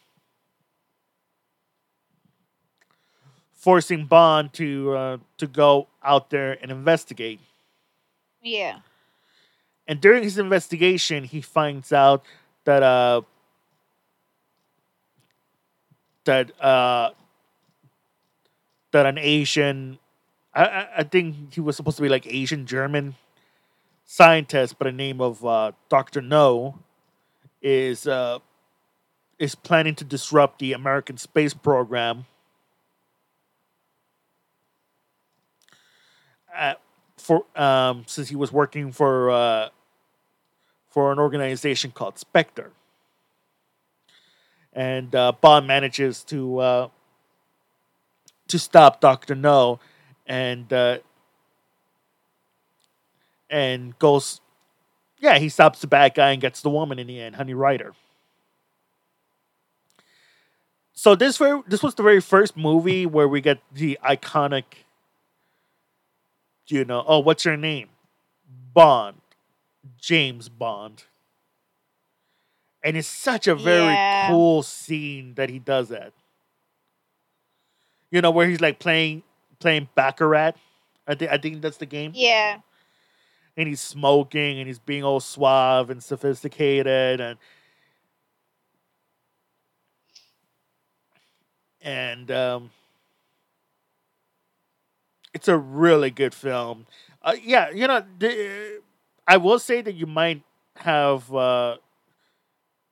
be onto something, as there was a little too much talking, because it takes a while. Because it takes a while for the action to kick in. Well, yeah, that's what I've been telling you. I'm here going, when is he gonna kick someone's ass? Well, I came here to watch a bunch of ass kicking, not a bunch of men talking to one another. Well, I do like that one movie where Bond. I do like that one scene in the movie where Bond coldly kills that one doctor. Yeah. Like when. Yeah, that's a good scene. Yeah, like when Bond sleeps with that one girl and then has her arrested. Yeah. And it's just playing solitaire while waiting for this guy to show up. And when he does, he shoots the bed thinking the Bond's in there. Yeah. And then Bond smoothly and coldly is like, oh, that's a Smith & Wesson and you had your 6.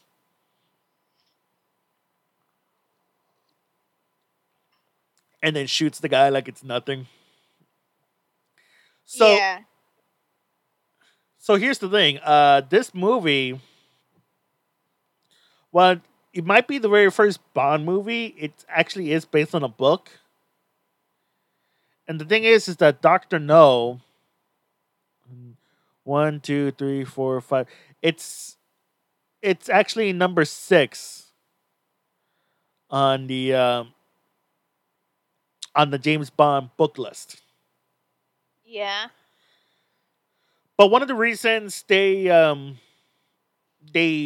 decided to go with this movie as the first movie instead of like say Casino Royale was because if you read the Casino Royale books, it's a little it's not too much on the action. Yeah. Like I think I think I even mentioned it when we did the Daniel Craig Bond movies. The Casino Royale wasn't like this big action heavy. That the book wasn't this big action heavy piece as it was in the movies. But in the movie, yeah. They really had to modernize it and everything else. Well, yeah, because again, you're not there to, to watch a bunch of people gamble and talk. No, you're there to watch people get fucking murdered and this guy going around killing people. Of course, at this point, I'd rather watch John Wick. At least I can figure out how to kill a man with a pencil. I love that scene. He killed. I saw him go into a bar and kill men with a pencil, with a fucking pencil. But anyway, so the reason they chose Doctor No was because at the very least it was for budgetary reasons. It was set in a single location, the Bahamas. And really, there wasn't too much of a big car chase scene. But for introducing the world to Bond and everything, it did its job. I really did enjoy this movie, Yeah. and I'll give this movie at least 3.5 seashells out of 5. Oh, God. I guess this one, 3 stars, no action out of 5. You know what? At the very least, it gave us the titular Bond girl, Honey Rider.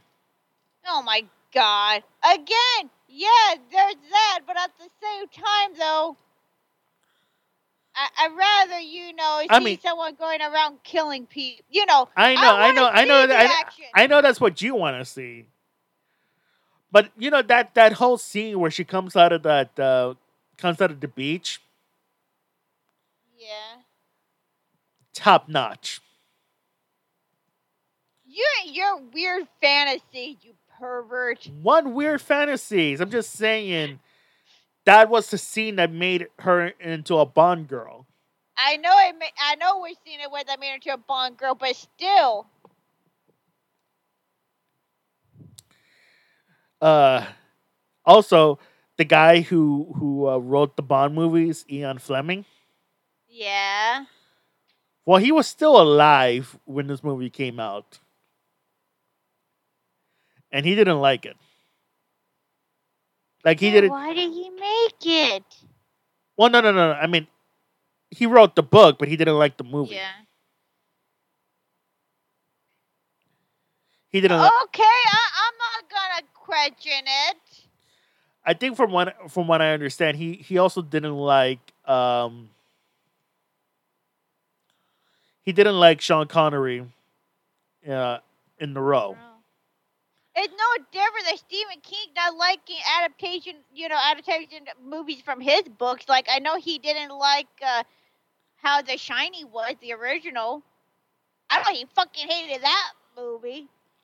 Because he said it wasn't anything like his book. Well, here's the thing. According to IMDb, the reason that Ian Fleming didn't like Sean Connery was because Bond was English and Connery was Scottish. Bond was from an upper class background, and Connery came from a working class background. Bond was refined and educated, and Connery was too rugged. However, it did apparently Fleming softened and decided that Connery was perfectly cast. And I think it was after the second movie, um, From Russia with Love, that Connery did approve, that Fleming did approve Connery as Bond, to the point that on the novel On Our Majesty's Secret Service, Bond was revealed to have a Scottish ancestry. So Yeah. Connery, so Ian Fleming did make Bond part Scottish because of Connery's performance. Yeah. Which moves us to our second movie, From Russia with Love. So the movie came out in 1963, and once again stars Connery as James Bond, uh, Daniela Bianchi as Tatiana Romanova, Pedro Hamandroyes as Ali Karim Bey, Letta Kenya as Rosa Klebe, Robert Shaw as Donald Red Grant. Oh. So in this movie, the organization that Dr. No's behind was a part of, Spectre, was had quickly devised a way to get the revenge on Bond while stealing a piece of Russian equipment by having Rosa Klebb, a former Russian KGB commander, using her connections to convince a a Russian secretary for the Turkey embassy to pretend that she wants to defect to the U.S. and in return that she will give the British a a piece of equipment of Soviet encryption device. So Bond falls for the ruse, meets up with Tatiana Romanova, and with the help of Ali Karim Bey, tries to escape from Turkey, but not before realizing that he's being followed by a Spectre agent, Red Grant, who is sort of designed to be like, in a lot of ways, you know what? He kind of reminds me of the one character from Rocky from Rocky Four, Drago, Yeah. like this big, intimidating Russian guy. You know, Yeah. I know who you're talking about. yeah, he looks like he could be Bond's equal and stuff. But yeah, like the first couple of but like the first few minutes, it's sort of like a spy versus spy kind of thing. As Bond tries to navigate his way through Turkey, he gets involved in the middle of a firefight between uh, uh, a gypsy battle.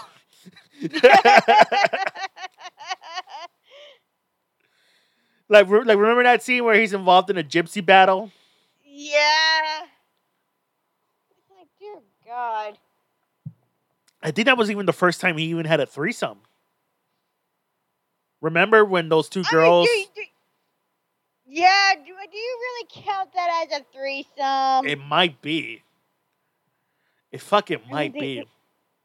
they had their clothes on still.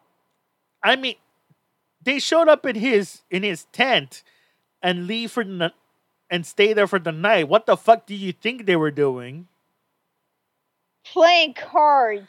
Oh yeah, Bond was showing them solitaire. Yes, solitaire. Well, I don't know. How would you feel if me and another girl who is attracted, showed up in your tent in the middle of the night? I think you both know what I would try to do. And then we all play solitaire for the night. Oh, for God's sakes. You don't even believe that. No, we'll end up in a hot, sticky mess. Yeah, you'll probably be waking up like, oh my God, what the fuck did I do last night? Who is this strange chick? I'd be more confused about who the other girl is. Anyway, Nothing to the fact, though, I'd be confused about another girl. would you be that confused? Depending, am I drunk or am I high that day? A little bit of A, a little bit of B. Then yes, I'd be confused. Would you really? Anyway, so Bond manages to kill Red Grant. He and Tatiana escape from the train, and it's such a wonderful little where they're on a boat, they're trying to escape from the guys. It's a really, like, towards the end of the film, it's a really action set piece. Yeah. And towards the end of the movie, Bond kills Rosa Cleve because she tries to come in and kill Bond at the last minute. Yeah. But it doesn't work, and then he is and then he's somewhere with Tatiana. And that's the end of the movie. So what were your thoughts on the movie? It was okay. I think this is possibly, I mean, in retrospect, I think this is Connery's best Bond film. It wasn't bad. Like, it wasn't like, oh God, I cannot watch this. I need a distraction. It was watchable. But I'm more used to, the current Bond films. Right. So watching these films is like going, I can get, where most of the, quirky scenes come in. I get that. I can respect that. At the same time, they're trying to watch these movies and take them seriously. Little bit hard to do. Especially with all the misogynism going on in the movie. Oh, yes. Especially more. That one was more of a step up in the film. Yeah, but actually, did you know that? Okay, so the reason they made this film, because again, if you go by the books, From Russia with Love comes before Dr. No. Yeah. Like I don't know if do you remember in the very beginning of Dr. No, Connery, James Bond had to get a new gun. Yeah. Well, that's because in the book, From Russia with Love, Bond actually gets hurt by Rosa Cleve. Yeah. Because his gun jammed up on him. So that's why in the next book, Bond gets his now famous Walter PPK. Yeah. Because his Beretta had jammed up on him in the book, but in the movie, they don't show it like that. So one of the reasons they made this movie was because, did you know that President Kennedy was a huge fan of From Russia with Love? I did not know that. Yeah. I think it was even on his list for presidential books to read. Yeah. Or like 100 books that the president likes to read. Anyway. So they really wanted to capitalize on his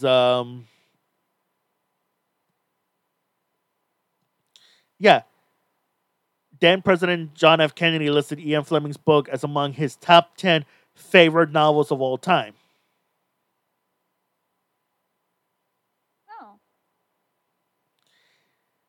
And not only that, but From Russia with Love, this was the last movie JFK ever saw. That's pretty sad, yeah. And yeah, this made Bond into a household name. I think it made gangbusters in the theaters. All right. Also, okay, so you might be surprised to hear about this, but did you know that From Russia with Love and Doctor No were the only two films that used Sean Connery's real hair? What the fuck? Really? That's his actual real. When is his fake hair then? Yeah, that was his real hair. He already started, his hair started to thin and he started to lose it. So the makeup department, did some special effects on on his head to make him look like he still had a full head of hair. Oh god, I feel so bad for the man. But yeah, that was his real. I mean, he didn't use a headpiece. It's not it's not until later films that he's wearing a toupee. Okay then. But yeah, that was his real hair. This movie and the last movie. I did not. I couldn't. I didn't even notice.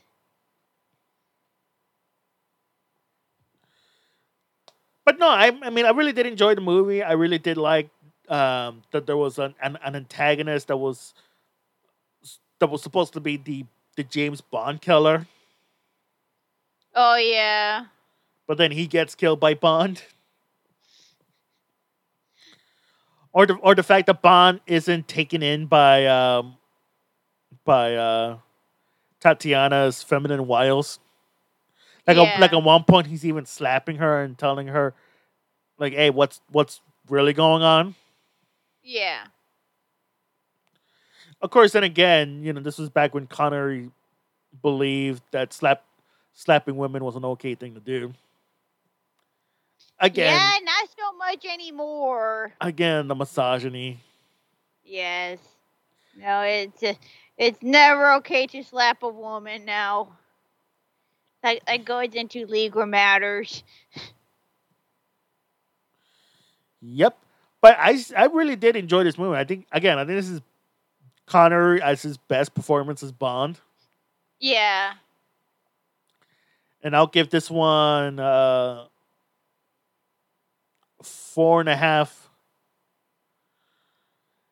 gypsy threesomes out of 5. I'm giving it 4.5 too, and you stole my line. Bastard.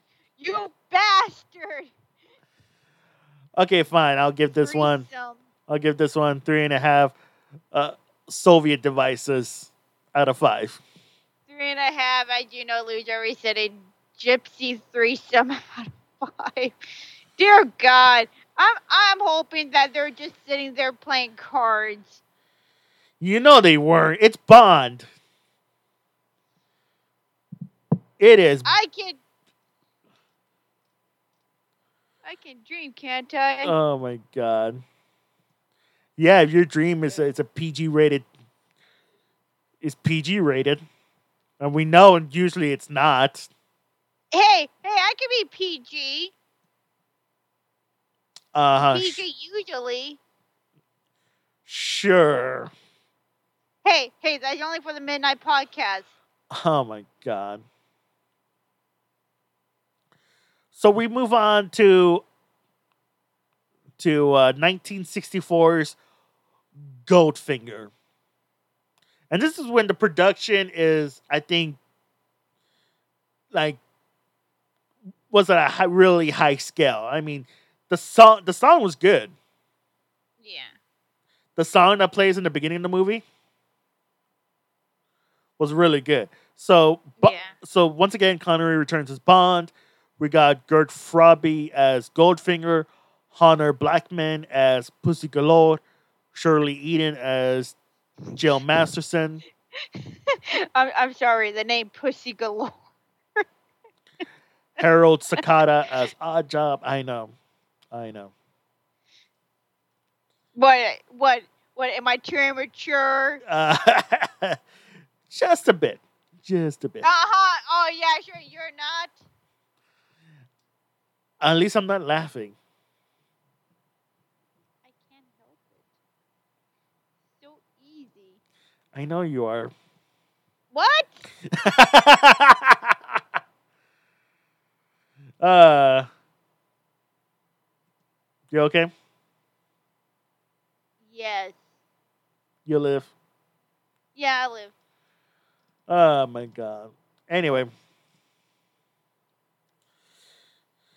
so in the movie, we see Bond vacationing out in Florida, where he decides to get on the where Bond gets on the bad nerves of Goldfinger, Ulrich Goldfinger, which results in a girl in the girl that he was sleeping with in the movie being well covered in gold. Like there's that whole famous scene where Bond wakes up and he sees the girl covered in gold. And I think she died from skin suffocation. Yeah, that was usually what happened. I If didn't. if that fucking didn't kill you, everything that goes into your fucking body and lungs would have. I didn't know that was a thing.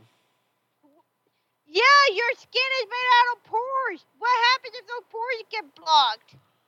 Still, Mind blowing. science. Science, exactly. But yes, your skin needs to breathe. Why do you think at times I sleep naked? You think I should do that just to be a slut? You don't want me to answer that. Let's just move on. I get very uncomfortable and it feels like I can't breathe. That's why I sleep naked, because I feel more comfortable without any clothes on. And you're thinking I'm a slut. What is wrong with you? You're a slut dragon. What do you think? Do you think I'm a slut because I sleep in my underwear? Yes, I do think so. Oh, You're a slut. You are a slut. You sleep naked all the damn time. Or because I get hot very easily. Don't read into that. By too hot, do you mean the fact that you have a boner and it's uncomfortable to sleep with pants on? Oh my god! Moving on. So that's when Bond decides to investigate Goldfinger, and during the course of his investigation, Bond gets captured by Goldfinger, convinces Goldfinger to keep him alive, and then later on finds out that Goldfinger is planning to steal, to invade Fort Knox to steal the gold. Bond manages to convince Pussy Galore to help him. Yeah. But you know what? It's one of those scenes in the movie where like he overpowers Pussy and has his way with her. That if you try to do that scene, if you try to no, it's rape. It kind of does look a little bit rapey, doesn't it? Exactly. I don't know.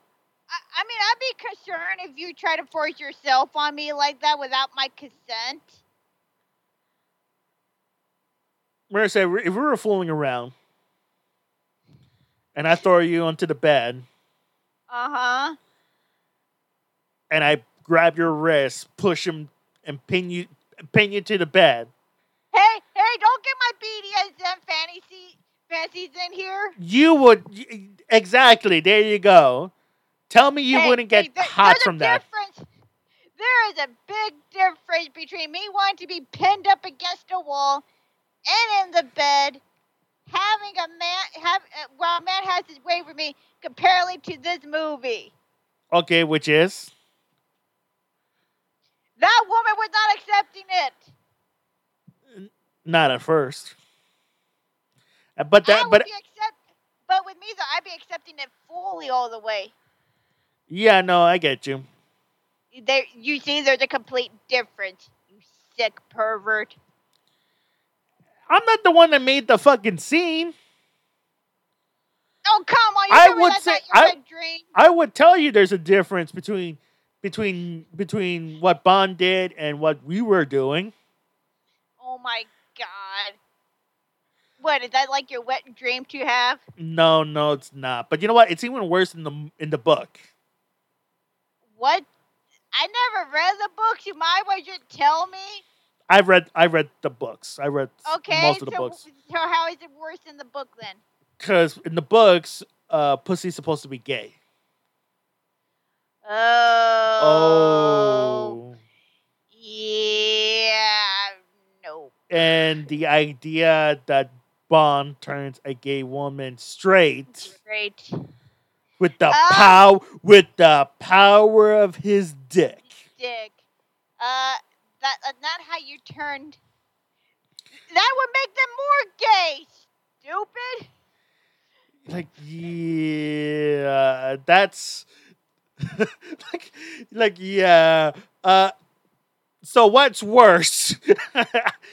The book is a lot worse. The book or the movie, which is the movie they made her straight, so there you go. Yeah. That's not as bad as the book, but yeah, no, it's funny story. Apparently, I turned my ex gay. I even to this day, I'm like, how the fuck did you do that? Apparently, according to him, my pussy wasn't good enough. Just think about that. Good Lord. I don't want to think about that. You don't want to think about that? That's fucking dumb. That's as dumb can get. Well, yeah. So Goldfinger, like I said, was planning to go to Fort Knox, not only to steal some shit, but I think he was also there to contaminate the gold reserve. Yeah. Plunging the U.S. economy into disarray. So Bond manages to stop that. Him and Pussy Galore are on an airplane to visit the president, and that's when Goldfinger shows up, and a gunfight ensues. And the gun goes off, shoots the window, and Goldfinger... That's a very funny scene where he gets sucked out of the plane. Oh, yeah. That's a very funny scene. And then the last few minutes is Bond and Pussy. What was it? Like managing to survive. And that's pretty much the end of the movie. But yeah, this was a really... I really did enjoy this movie. Again, they ramped up the actions. I think they even ramped up the special effects. Like the gadgetry that goes on. And it was also the first time that we saw James Bond's most iconic car. Oh, yeah. The Aston Martin DB5. Which, that's a classic car for a good fucking reason. Yeah. If I had to choose a car from that era, it would definitely be... It would be that car? It would be that car. Oh, you mean that you're not going to choose, your Nissan Skyline? First of all, I said from that era. This is 1964. The R34 wouldn't be invented for another, 40 years? Again, you only like the car because it's from a fucking movie. That's why you like older cars, for they're from something. Listen, who cares where... So what? People liked muscle cars because they appear in a lot of these movies. Yeah. That doesn't stop them from being really good cars. The Nissan Skyline R34 is a really good car. It's probably one of the best Japanese cars out there. And that's not just me saying it. That's a lot of people fucking saying it. And that Aston Martin for that time is a really good car. Classic car. Would I want to drive that car today? Probably not. Give me a more give me an up-to-date Aston Martin to drive. Come on, tell me you wouldn't want. Tell me you don't think it would be cool to be in an Aston Martin. Yeah, I guess so. Uh, but anyway, like I said, I really did enjoy the movie. It was again a little bit more actiony, and yeah, that whole odd job thing. Odd job was very intimidating as a villain, wasn't he? Yeah. Like I said, the only thing though is that again that whole thing about him. Good lord, him and pussy.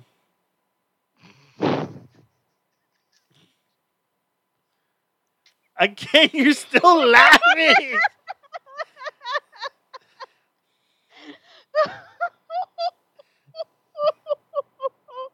I'm sorry.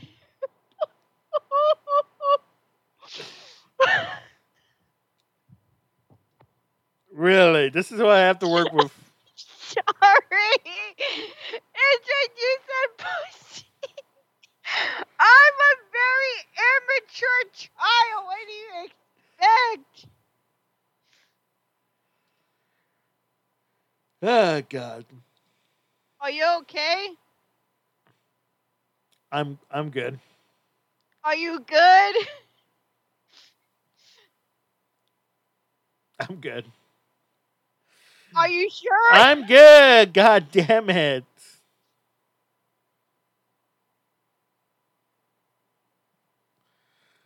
Anyway, but yeah, no. I think my favorite scene. Yeah, I think my favorite scene had to be that car chase scene with him in the Aston Martin, using all its gadgets. My favorite scene is when they introduce Pussy Galore.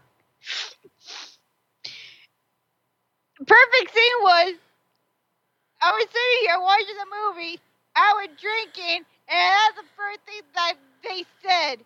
My name is Pussy Galore. Try not to spit out my drink. What? So then I rewind it again. Yeah, my name is Pussy Galore, and then Bond is saying I must be dreaming. Yes. The original dialogue was supposed to be, "I know you are, but what's your name again?"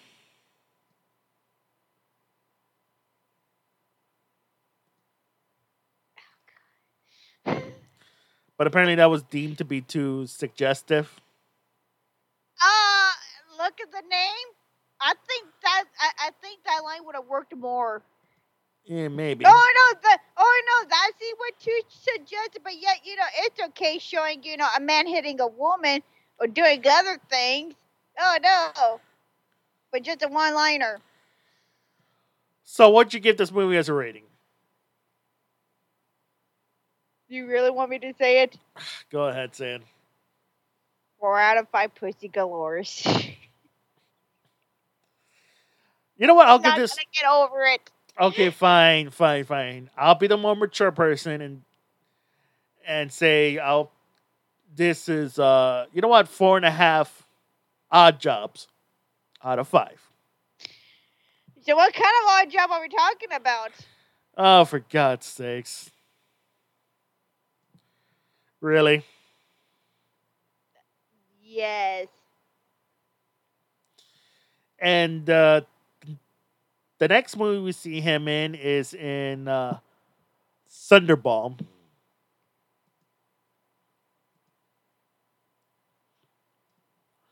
So the movie was released in 1965. And once again, Connery. We have Claudine Auger as Domino, Adolfo Celli as Largo, Luciana Paluzzi as Fiona, Rick Van Nutter as Felix Leader, Guy Dolman as Count Lipe. So in the movie, Spectre steals a couple of nuclear warheads and expects both the U.S. and British governments to pay him to pay Spectre a lot of money. So when so Bond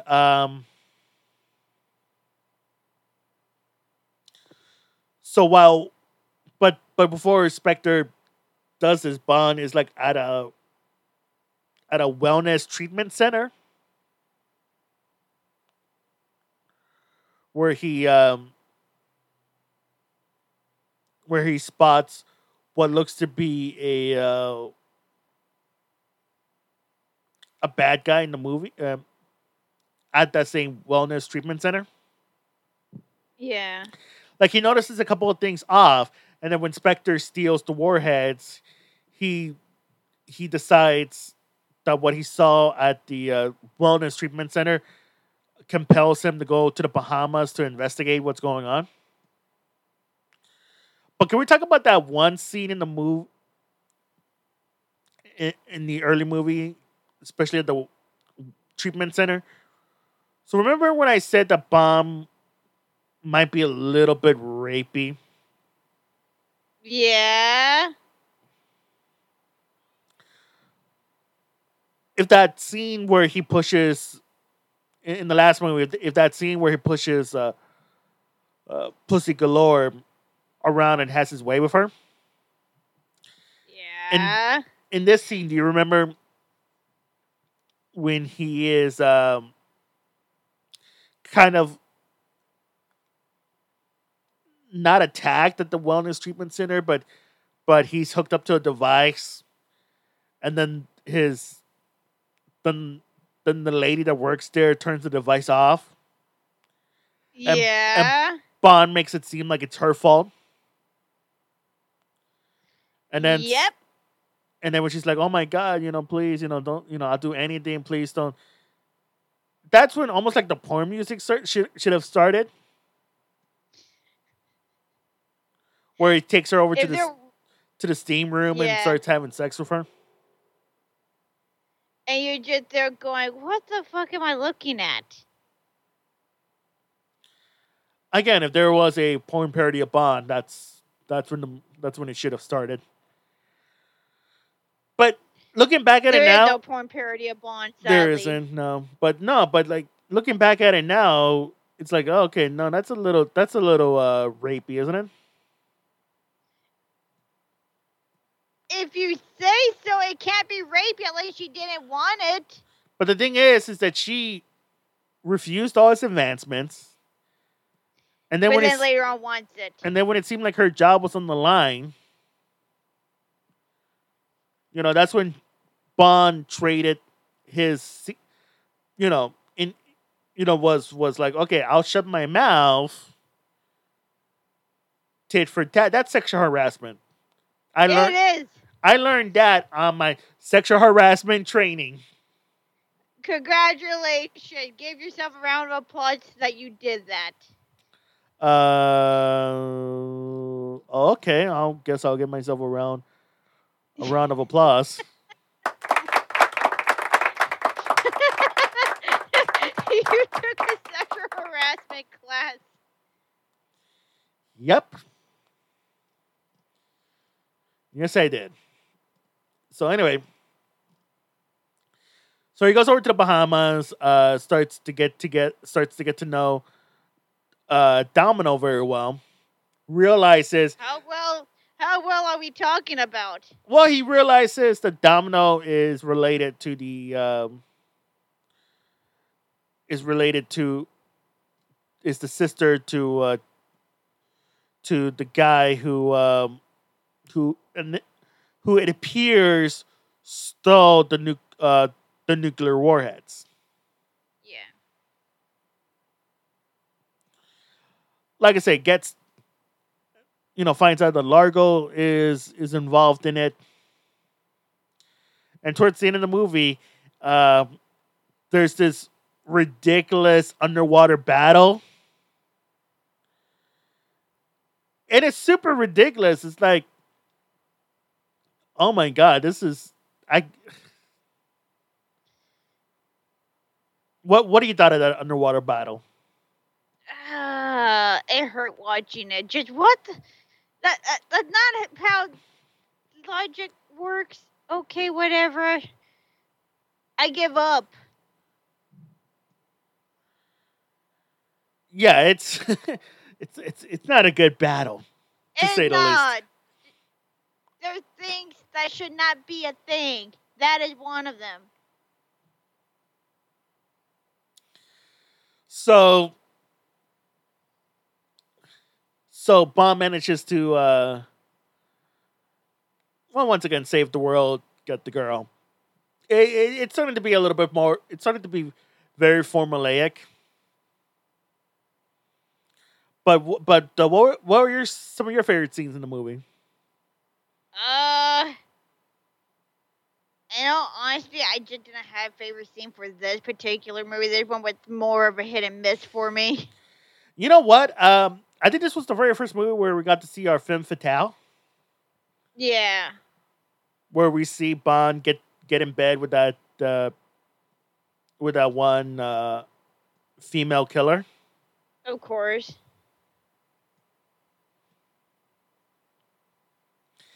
And then he he intercepts a bullet meant for him, but he has it shoot at her. Yeah.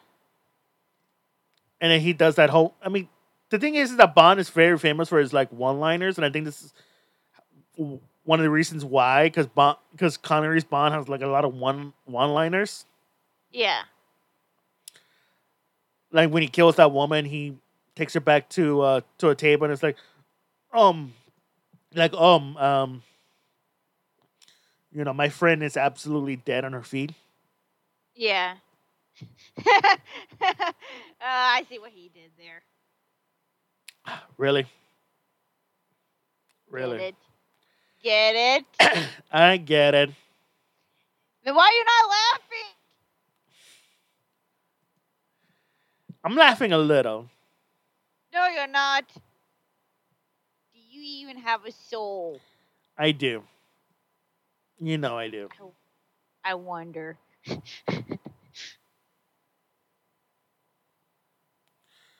But anyway,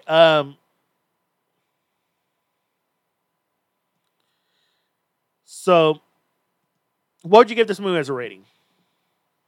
I give this one 3.5 dead women out of 5.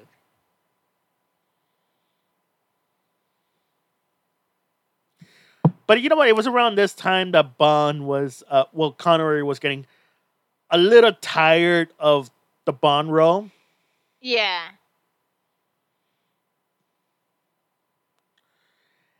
So the next movie that came out was You Only Live Twice, which came out in 1967. Oh my god, this is a ridiculous movie in so many ways. It is. So, in this movie, in a plot to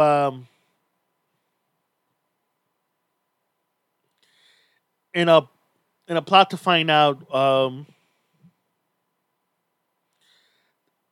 that a series of space hijackings have happened, like the Russians think that the Americans are involved, the Americans think the Russians are involved. So to prevent the Cold War from igniting, Bond is fakes his death and investigates what's going on in Japan. They're meeting up with an ally named Tiger Tanaka. And like I said, trying to find out what's going on in Japan, goes to a holdings company finds out that the holding company might have something to do with Spectre. And in a very ridiculous, convoluted plot, agrees to go through facial reconstruction surgery. I mean, this is the 60s, though. So they didn't have... They put on some makeup and made him look Japanese, for God's sakes. And it's terrible. I remember that one. And I'm here like going... Do you know what I'm thinking of? What? During that scene, that song, I'm turning Japanese. I'm turning Japanese? I'm turning Japanese? I really think so. I'm just like, is that wrong of me? No, but it's racially insensitive, to say the least. Like, oh my God. Back then in the 60s, okay. 70s and 80s, semi-okay. 90s to today, can't do it at all. But you know, this was the movie that gave us our most famous depiction of Blofeld by Donald. Yeah. By Donald Pleasence. Oh yeah. Like the way he looks as Blofeld was the inspiration behind Dr. Evil in the Austin Powers movie. Yeah. One time I was watching this at home, and my dad was like in the garage doing something. He looked at the TV and he goes, "Hey, is that Dr. Evil?" And I had to explain to my dad, "No, that's a James Bond movie. That's an old James Bond movie, and that's where Dr. Evil came from." Yeah. Because it had the bald head, the fucking white cat. Yeah. All that shit. I have a cat that sits on my lap too, and I can pet her like that. I know you could. I know you could. Does that make me a villain? Or does it really have to be a white cat? I think it has to be a white cat. Does it have to be? I used to own a white cat before she passed away. She was very old, but I did have a white pussy, though. Oh, my God. Really? And you're still laughing.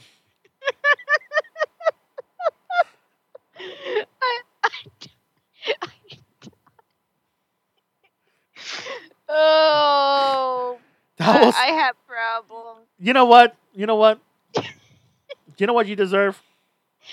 A cookie?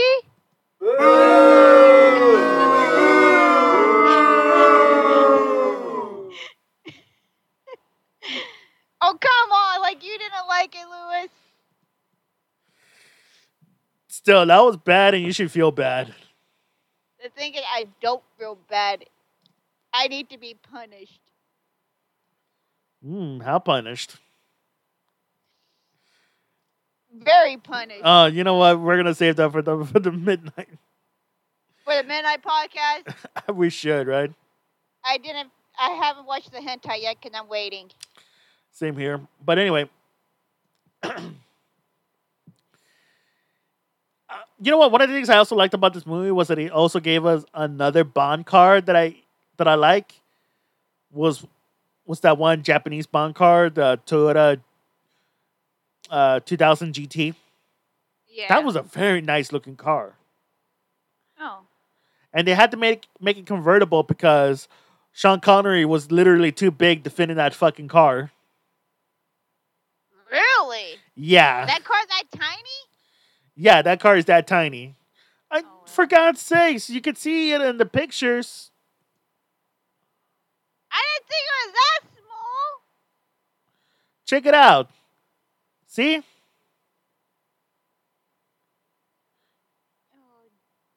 If there was a roof, he would not.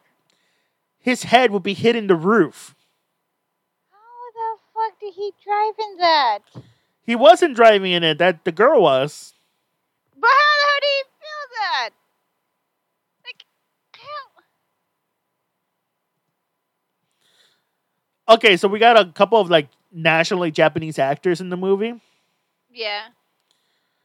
But here's the thing: you may have seen a couple of them in other movies,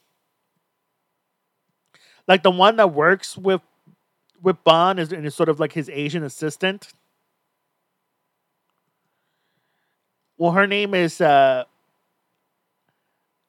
Wakabayashi. Wakabayashi. Yeah. You may have seen her in such movies as Ghidorah, the three-headed dragon, the three-headed monster. Excuse me. Yeah. She was also in King Kong versus Godzilla. Again, I haven't seen that one. And she was also in Ultra Q. Likewise, let's see. May Hama, who plays Kissy, the girl that Bond supposedly marries. She has also appeared in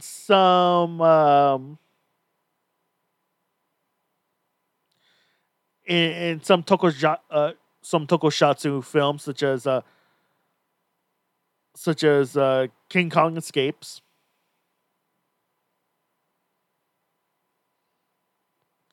Trying to look at what else she may have done. The Lost World of Sinbad.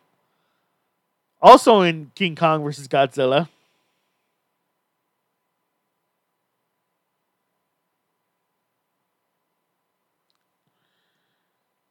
And the guy who plays Tiger Tanaka, Tetsuru Tanba.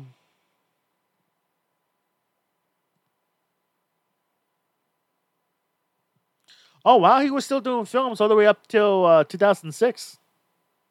Oh. That's surprising.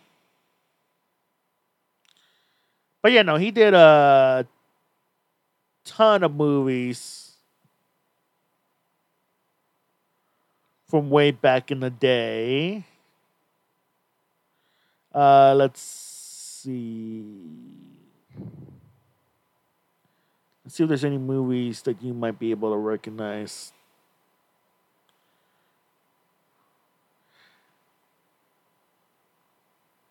But anyway.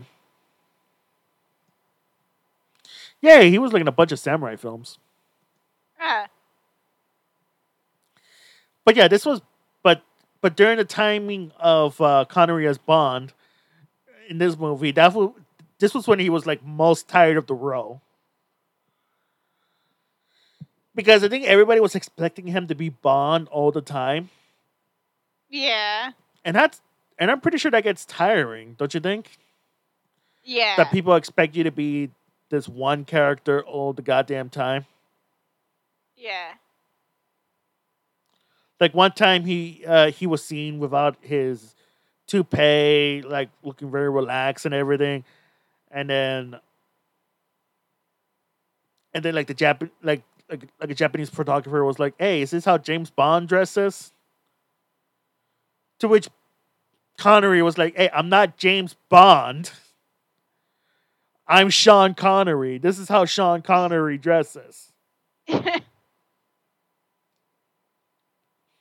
Like, think of it this way.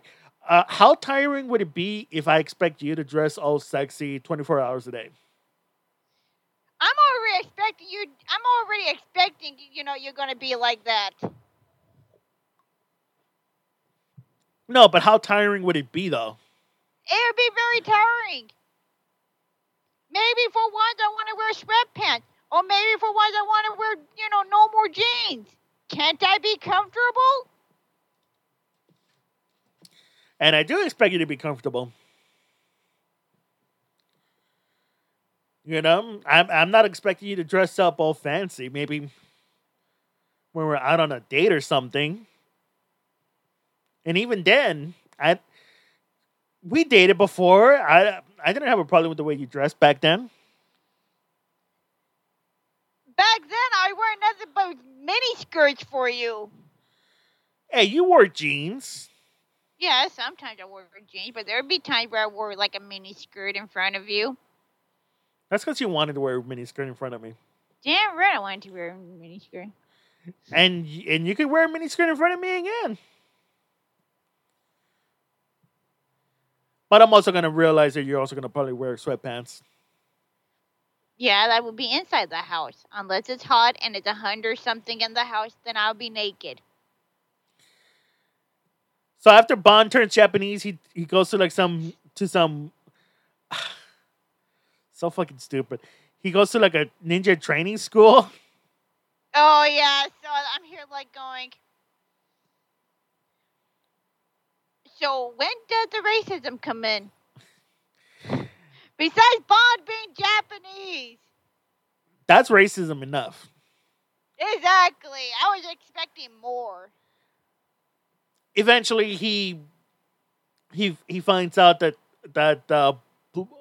Spectre Blofeld has a secret base underneath a hollowed out volcano.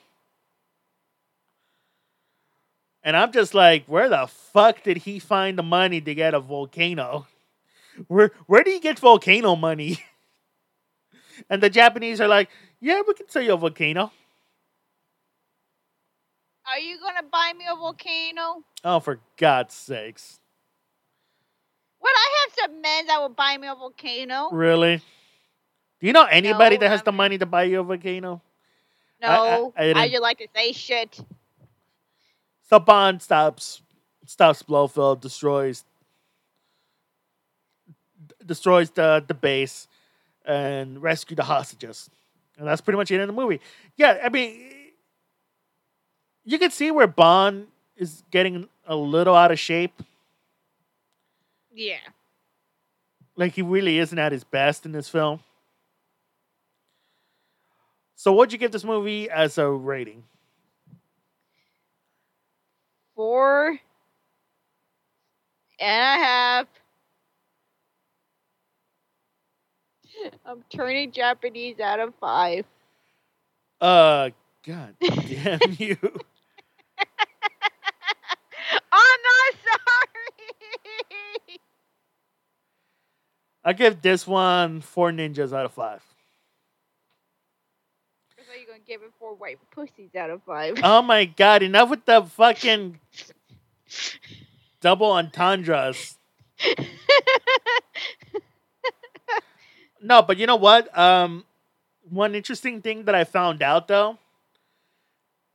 You know, in the beginning of the movie where Bond is in that Japanese factory, not factory, that Japanese office, and he gets, and he's getting his ass kicked by that one sumo wrestler guy? Yeah. Like this one big ass guy, right? Right. That is actually, I think that's the great grandfather, or at least the grandfather of Dwayne "The Rock" Johnson. I did not know that. Cool. Yeah, you're looking at both those. Yeah, you're looking at him, and you're like, oh shit.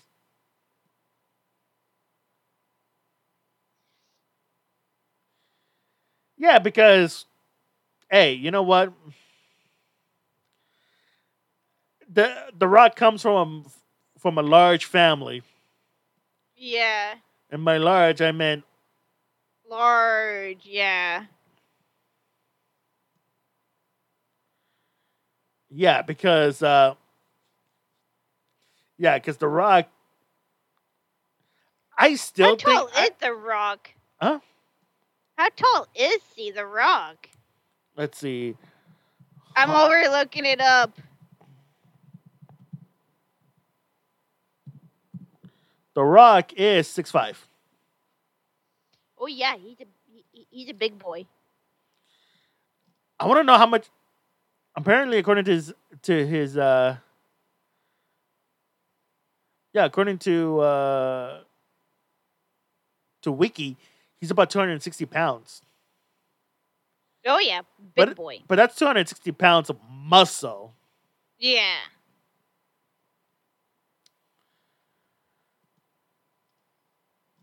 Let's see. The Rock's grandfather.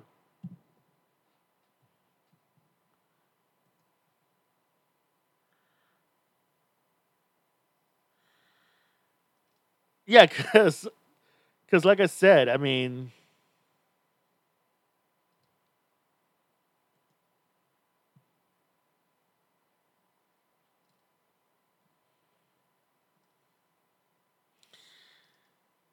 yeah, because like I said,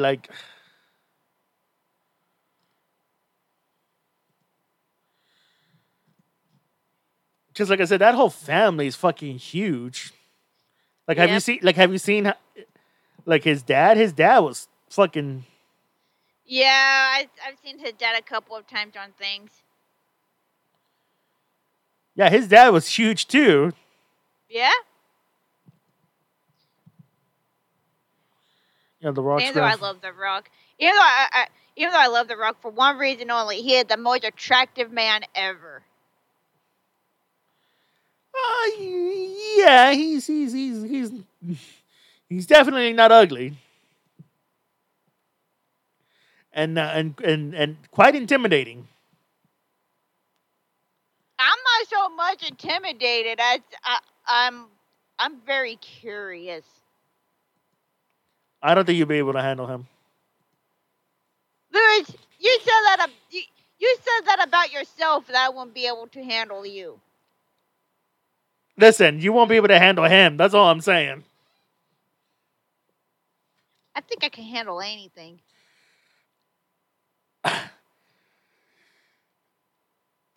Anyway, moving on. So yeah, Bond. So Connery was getting tired of Bond so much so that he quit the role, right? Right. So there was actually a casting call for Bond, and the role was given to George Lazenby. Now, according to multiple sources, George Lazenby lied on his resume to become Bond. What do you lie about on his resume? Well, he pretty much told the producers that he was that he had acted in a few things, but Yeah, that's lying. when he came, but when he came to actually, going ahead and doing the film, Yeah. he told the director that he lied, that this was his first time, doing a film, and the director laughed Oh, jeez. and was like, "You fooled two of the most ruthless bastards I know in Hollywood. You're an actor."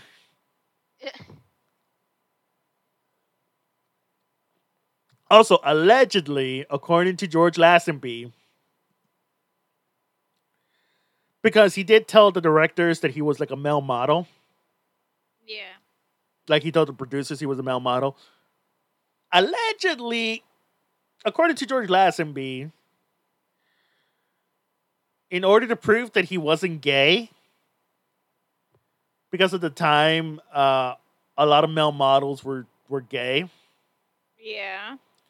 So in order to prove that he wasn't gay, guess what George Lazenby had to do? What? The producers had sent a girl up to his hotel room Oh, God. with some guy, Oh, God. and George Lazenby had to have sex with this girl. While this guy was in the room making sure that he was having sex. Yeah, here, let's prove to you if you're gay or not. Here, we're going to give you this attractive woman with someone watching you to make sure you have sex. Yeah, that's not uncomfortable. That would not make your dick shrivel up if someone having to watch you have sex. So in the movie, Bond is trying to find out where Blofeld is at, and in the course of his movie, he falls in love with Tracy, a young girl that comes from a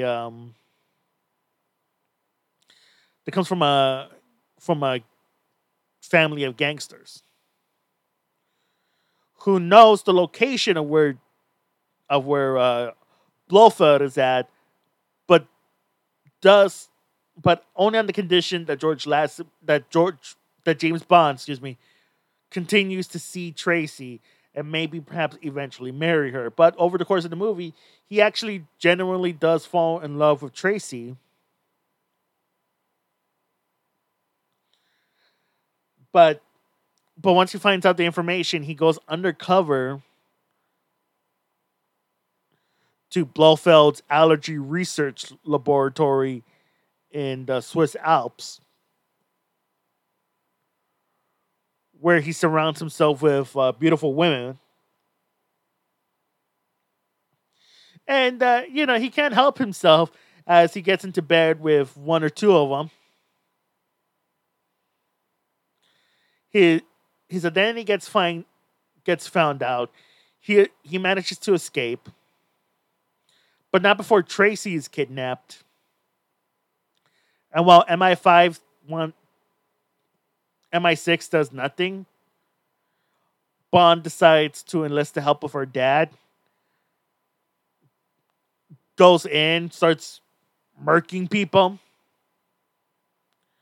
and once again saves the world. Gets Tracy, marries her, but just as they're on their way to their honeymoon, she is gunned down by Blofeld and the Fraulein Irma Bunt, and that's the end of the movie. How do you thought of this movie? It was okay. You know what? I thought that George Lazenby actually did a really good job as Bond. Yeah. I would have preferred if it was like Connery as Bond, just for that continuity, just for that having that continuity in there. Yeah. But George Lazenby did a good job as Bond, and to tell you the truth, according to Sean Connery, he would have much rather have done that kind of Bond film than the last Bond film.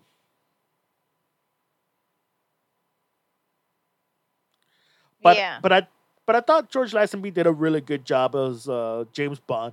He really does portray that whole uh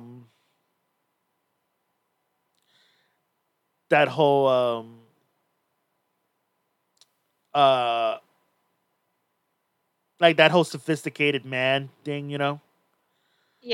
Like you could really see George Lazenby, in a casino wearing a tux and everything. Yeah. So I thought he did a pretty good job. Tom Savalas as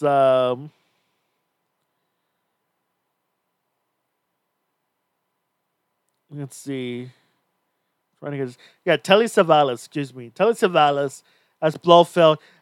I thought was pretty weak. I don't think he did that good of a job as Blofeld. Yeah. I prefer much of the other actor, Donald Pleasance as Blofeld. What do you thought of Tracy as the Bond girl? Well, especially as the one that eventually marries Bond. Yeah, she did pretty good. It kind of did seem as though she was like a little bit more suicidal. Yeah. But then again, what do you expect? But you know what? To me, this movie was a little too long. Like I got a little too bored sometimes in this movie. I mean, it's a 2-hour and a half movie. Yeah, I wasn't falling asleep, but I was getting distracted, and I'm here going, I need to keep watching this, but at the same time, though, I'm bored. I know, and even though the action does pick up towards the end does pick up towards the end of the movie. It doesn't save it. It doesn't save it. Yeah. Okay, so the reason why this is George Lazenby's first and only Bond movie. Yeah. Okay, so George. So after the movie, George Lazenby got really involved in the counterculture of the 70s. Yeah. To the point that he started to look like a hippie. Like he grew out a beard. He's not supposed to grow out a beard at all, you know? Yeah. And he started to think like that James Bond was like beneath him. It also didn't help that his fucking manager at the time thought that spy movies were on the way out. Oh yeah. So because of those kind of shenanigans, this was like the last. Like I said, this was the first and only time George Lazenby appears as Bond. And since then, his other film roles has never done good at all. Yeah. Like, I'm looking at the movie right now. Like, I'm looking at his filmography. The only thing he has done was, okay, he was in Baywatch. I never saw the David Hasselhoff Baywatch. I know what it is, just never watched the whole thing. Yeah, me neither. I don't know what the hell. He was in Batman Beyond. That's who? Mr. Walker, the King. Oh, okay. He was in Kung Fu, The Legend Continues. Okay. And he was in Superboy, the TV series, as Jor-El. Alright. He was in Freddy's Nightmares, the TV series, as Dr. Clark. Okay. He was the return of the man from U.N.C.L.E. Yeah. He was in Hawaii Five-O. Like, he's done a couple of things here and there, but never to the extent, but never to the same international appeal as Bond, to say the least. Yeah. But then came a problem. The next Bond movie, Diamonds Are Forever. Who was going to play Bond? And they tried to get several actors, but none of them were willing to do it. Yeah. So finally, Sean Connery agreed to do it, as long as he did a 2-picture deal and lots of money. Like, at the time, he was paid like an unheard of amount of money to play Bond. So in this movie, Bond is investigating some diamond smuggling that leads him all the way to Las Vegas, where he meets up with where he finds out that that the man behind that has taken on the appearance of Willard White is none other than Blofeld, who's still alive, played by Charles Gray. Now, if Charles Gray seems familiar to anybody, that's because he's already appeared in Bond before. He played Henderson in You Only Live Twice. Yeah. And he was also in the Rocky Horror Picture Show. I know. I knew he looked familiar when I saw him. I'm like going, that man looks familiar, and I saw him somewhere. I looked him up on IMDb. He is the narrator for the Rocky Horror Picture Show. Yeah, he is. Where he gets on the table and does the time warp. It's the God, I love time it. warp again. You think you can't escape that song now? I can't, it's a good song. I'm not gonna It say is. I'm not gonna say shit or otherwise. Yeah. My So favorite one is still Sweet Transvestite. oh my god. Anyway, so yeah, we have Jill St. John as Tiffany Case, and Lana Wood as Plenty O'Toole. God, these names are getting ridiculous. Plenty O'Toole. Hey, you want to watch these films, and I'm here going, I'm going to be making some jokes. I made a whole list. Also, both ladies didn't like each other for several reasons. The biggest reason being that both ladies were seeing Sean Connery at the time. Ouch. Yeah, that doesn't go over very well. Aren't you glad that you don't have that problem? Yeah, so not only that, but like apparently Bond wasn't sleeping too good at the time, Yeah. which from him being in Vegas, maybe playing in the casinos, putting in some golf and seeing two women at the exact same goddamn time probably didn't help much.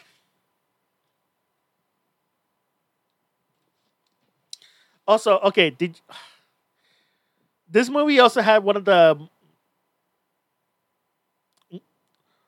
biggest gaffes in movie history? And I'm surprised you didn't notice it. What is it? Okay, there's a move. Okay, there's a scene in the movie where it's a car chase scene, right? Right. Where where Bond gets the car onto two wheels Yeah. and goes in through one alleyway, and then he comes out the other alleyway on the other set of wheels. Oh my god. Like they fucked up on the editing. Yeah. So there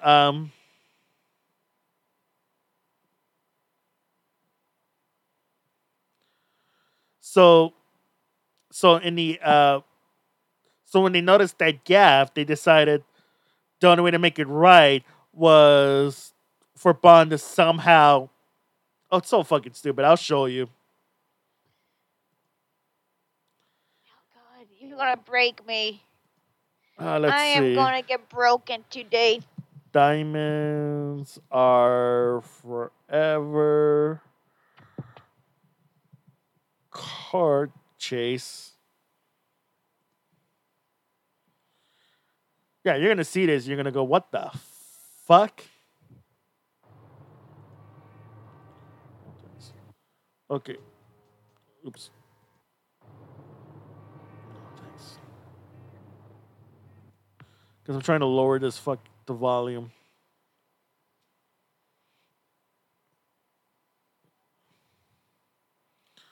Okay, let me queue up because it's so fucking ridiculous. Don't forget to share screen.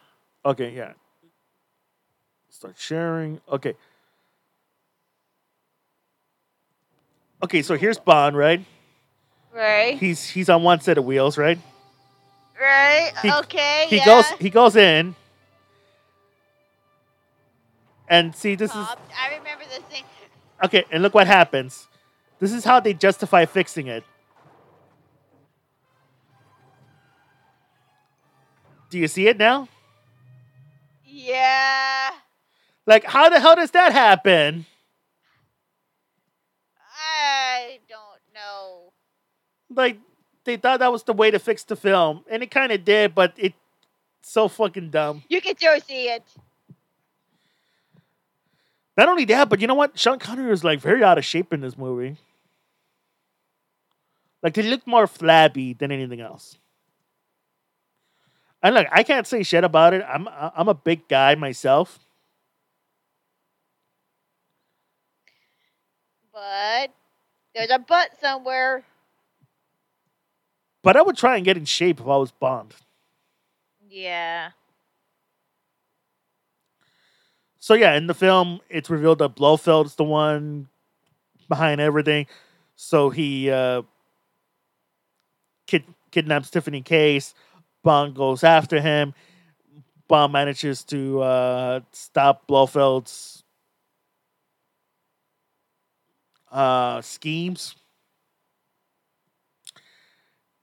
Gets Tiffany Case, and as they're going on a ship, two hitmen that we've been watching throughout the whole film, Mr. Kidd and Mr. Wint. Now, apparently, we're led to believe that they're gay. Do you remember these two hitmen? Yeah. So Bond manages to. I mean, they were more strange than gay, don't you think? Yeah. I mean, they came out to me as kind of weird, rather than full blown homosexual. But Bond manages to kill both of them, and that's pretty much the end of the movie.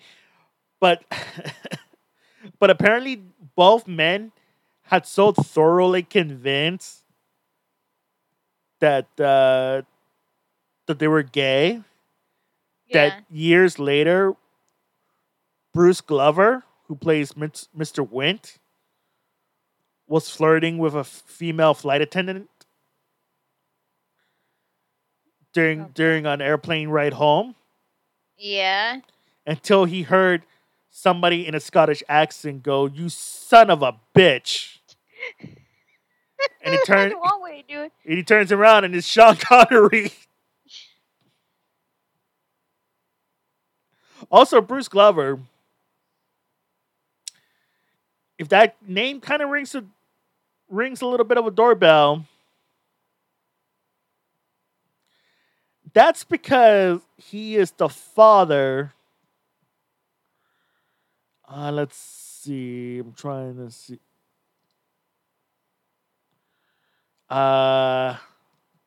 He is the father of Crispin Glover.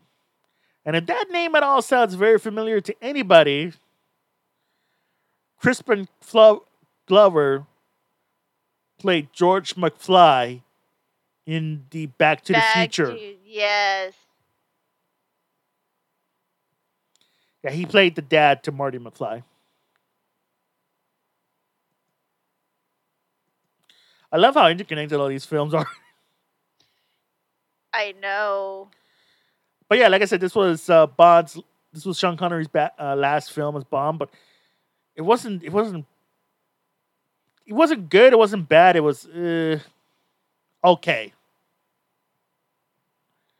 Like if I was bored one day and this was playing on a TV, I'll stay and watch it. But yeah, and that no, we're not gonna watch it. Like, oh hey, this is a movie to watch with friends. That's how you lose people. Not only that, but like if I wanted to show people, oh, what's a really good Sean Connery Bond film, this would not be it. I mean, the song was kind of nice though. Diamonds Are Forever. I wouldn't know. I skipped it. But yeah, the film wasn't good. Tiffany Case as the Bond girl was kind of ditzy. She was kind of dumb, wasn't she? Yeah.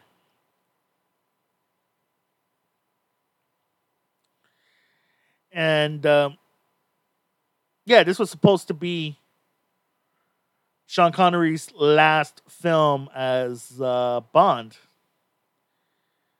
Supposed to. So here's what happened. So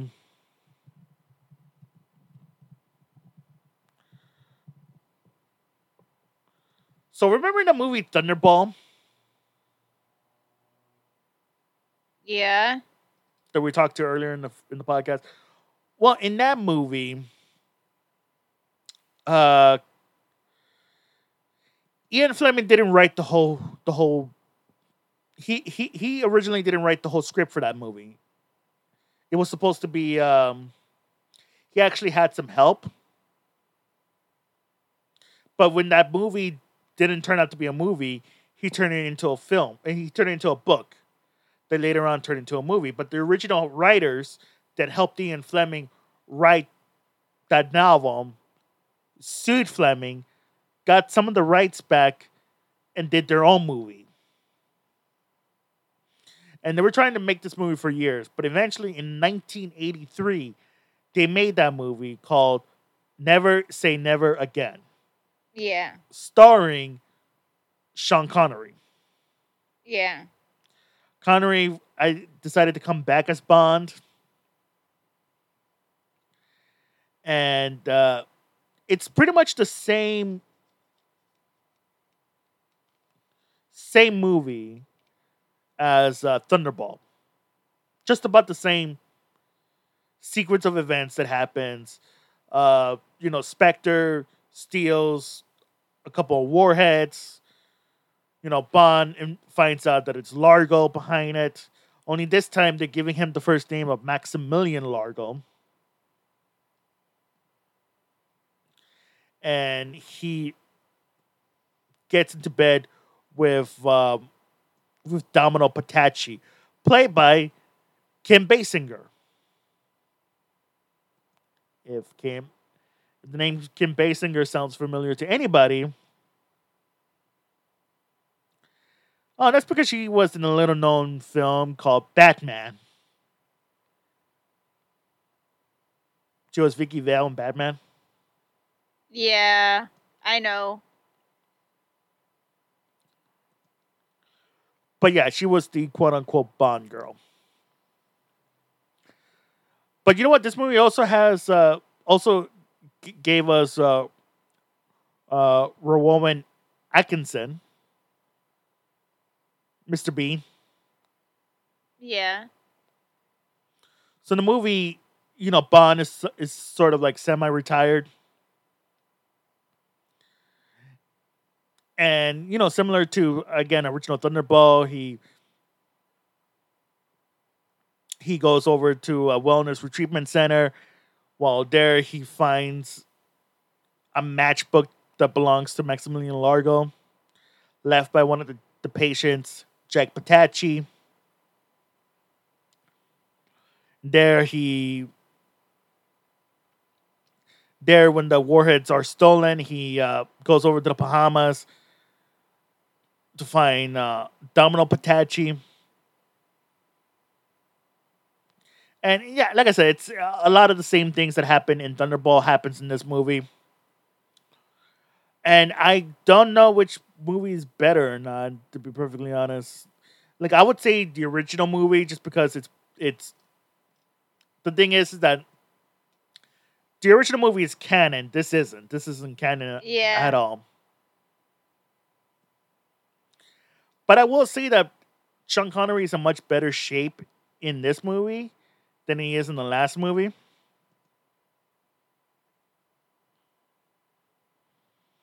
Although he is significantly older than his co-star. I mean, take a look. Oh, yeah. Yeah, he is. At least you can still get hot women. Are you seriously complaining? No, I'm not. I mean, don't you envy as a man that can get that is older, that can get young, sexy, hot women? Actually, you know what was funny was that this came out around the exact same time that an official Bond movie was out too. I think it was Octopussy. Yeah. Yeah, 1983. But when Roger Moore was the older Bond getting hot women, it felt a little creepy to me. It's not creepy when Hugh Hefner has the mansion filled with women. It's kind of creepy, isn't it? When it's an older man and a younger woman, much younger woman. You didn't think so. In fact, if I remember you correctly, you admire the man that can do that. Hey, The women only after him for his money. Hey. If I'm an old man, you know, in my final years, was being in a relationship Playboy guy. with a much younger woman, like she's my trophy wife. Everyone knows she's my trophy wife. I don't care. I'm about to die, like in 2 years, dude. I might as well live the rest of my life with a beautiful woman. Yeah, but Hugh Hefner had it all. Yes, he did. Also, well, you want to know what's super interesting about Never Say Never Again? What? It was directed by the same guy who directed The Empire Strikes Back. I did not know that. But yeah, like I said, this movie isn't considered canon, though. Yeah. And it's a remake of Thunderball. That's what it really is. That's what it boils down to. But, this was the movies. But Connery was the first Bond, James Bond. And how would you, how do you feel Connery as the first Bond? I liked him. Like he was convincing, right? As a secret agent. Yeah. Yeah, he was really, like I said, and we were all so sad that he died last year. Like I said, I watched him in this movie. In these movies, I watched him in some of his more later films. The Rock. Remember when he was in The Rock? He was in the movie Highlander. And even though he stopped acting by the early 2000s, that didn't stop him from voicing. Like, I think he came back for as Bond, because he did voice Bond in the video game for Russia with Love that came out in 2005 that I actually heard was pretty good. Like, it wasn't a bad video game at all. In fact, I might go ahead and buy it one of these days. But anyway, he will be surely missed.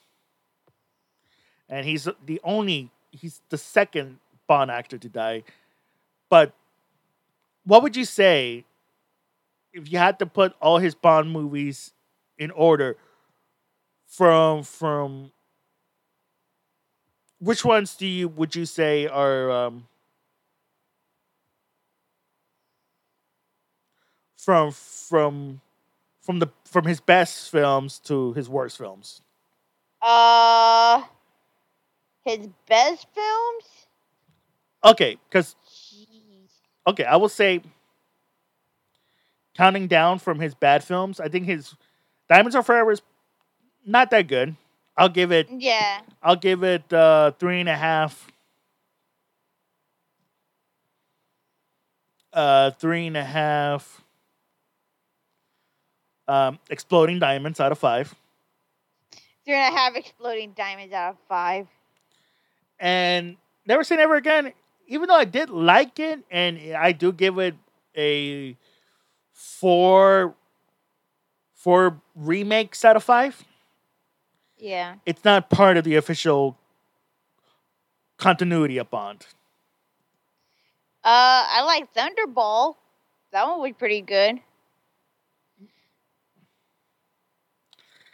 I like that one. Yeah. You Only Live Twice, I think, has to go to number 4 for me. Yeah.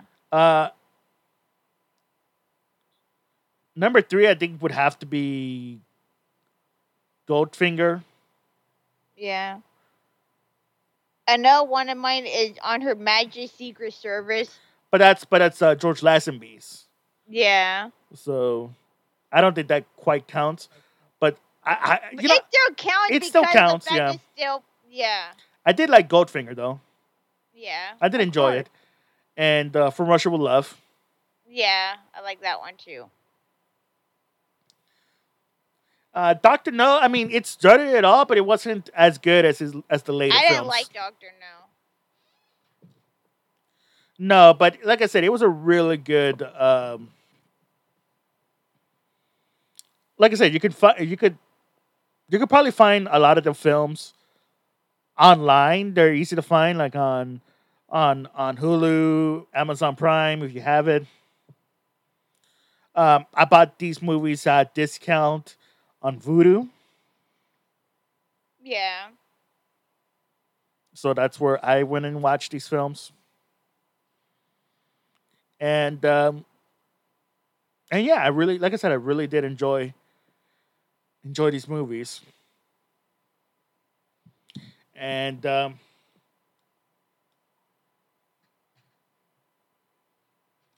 overall, I will give this one. I will give Sean Connery's Bond four Bond girls out of five. I give them 3.5 Bond girls out of 5 due to the fact there were some there that I just didn't like. Yeah, but like I said, I mean, Sean Connery as Bond is up there. It's still up there as the fan favorite Bond. Yeah. So should we wrap things up? Yep. Okay, where can people find you on the internet? You can find me at Rufru Masharomi on Instagram, on Twitter, Rufru Marissa Marcherome, and I'm on Twitch, so Rufru Masharomi 54 if you'd like to follow me on there while I stream games. And you can find me on Twitter at dragogod at twitter.com. Next episode, we're going to be talking about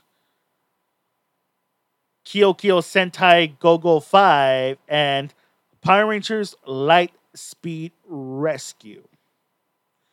As well as we're going to be talking about some anime. We're going to be talking about our love story, or my love story, because that's a really good anime, and I really did enjoy it. And it's around Valentine's Day, so I may as well talk about something. We may as well talk about something. And I already finished it as well too. So yeah, we can talk about that for Valentine's Day. Any other anime you want to talk about? I'll keep posted. I haven't really decided yet. I might not talk about another anime. It all depends. Yeah, I'm still watching a few. Yeah. I've watched some anime, so there might be some anime that I might willing to talk about. But if we're only going to talk about my love story, then that's fine by me as well. Yeah. All right. So thank you all for listening. I hope to do this again real soon. Laters. Bye.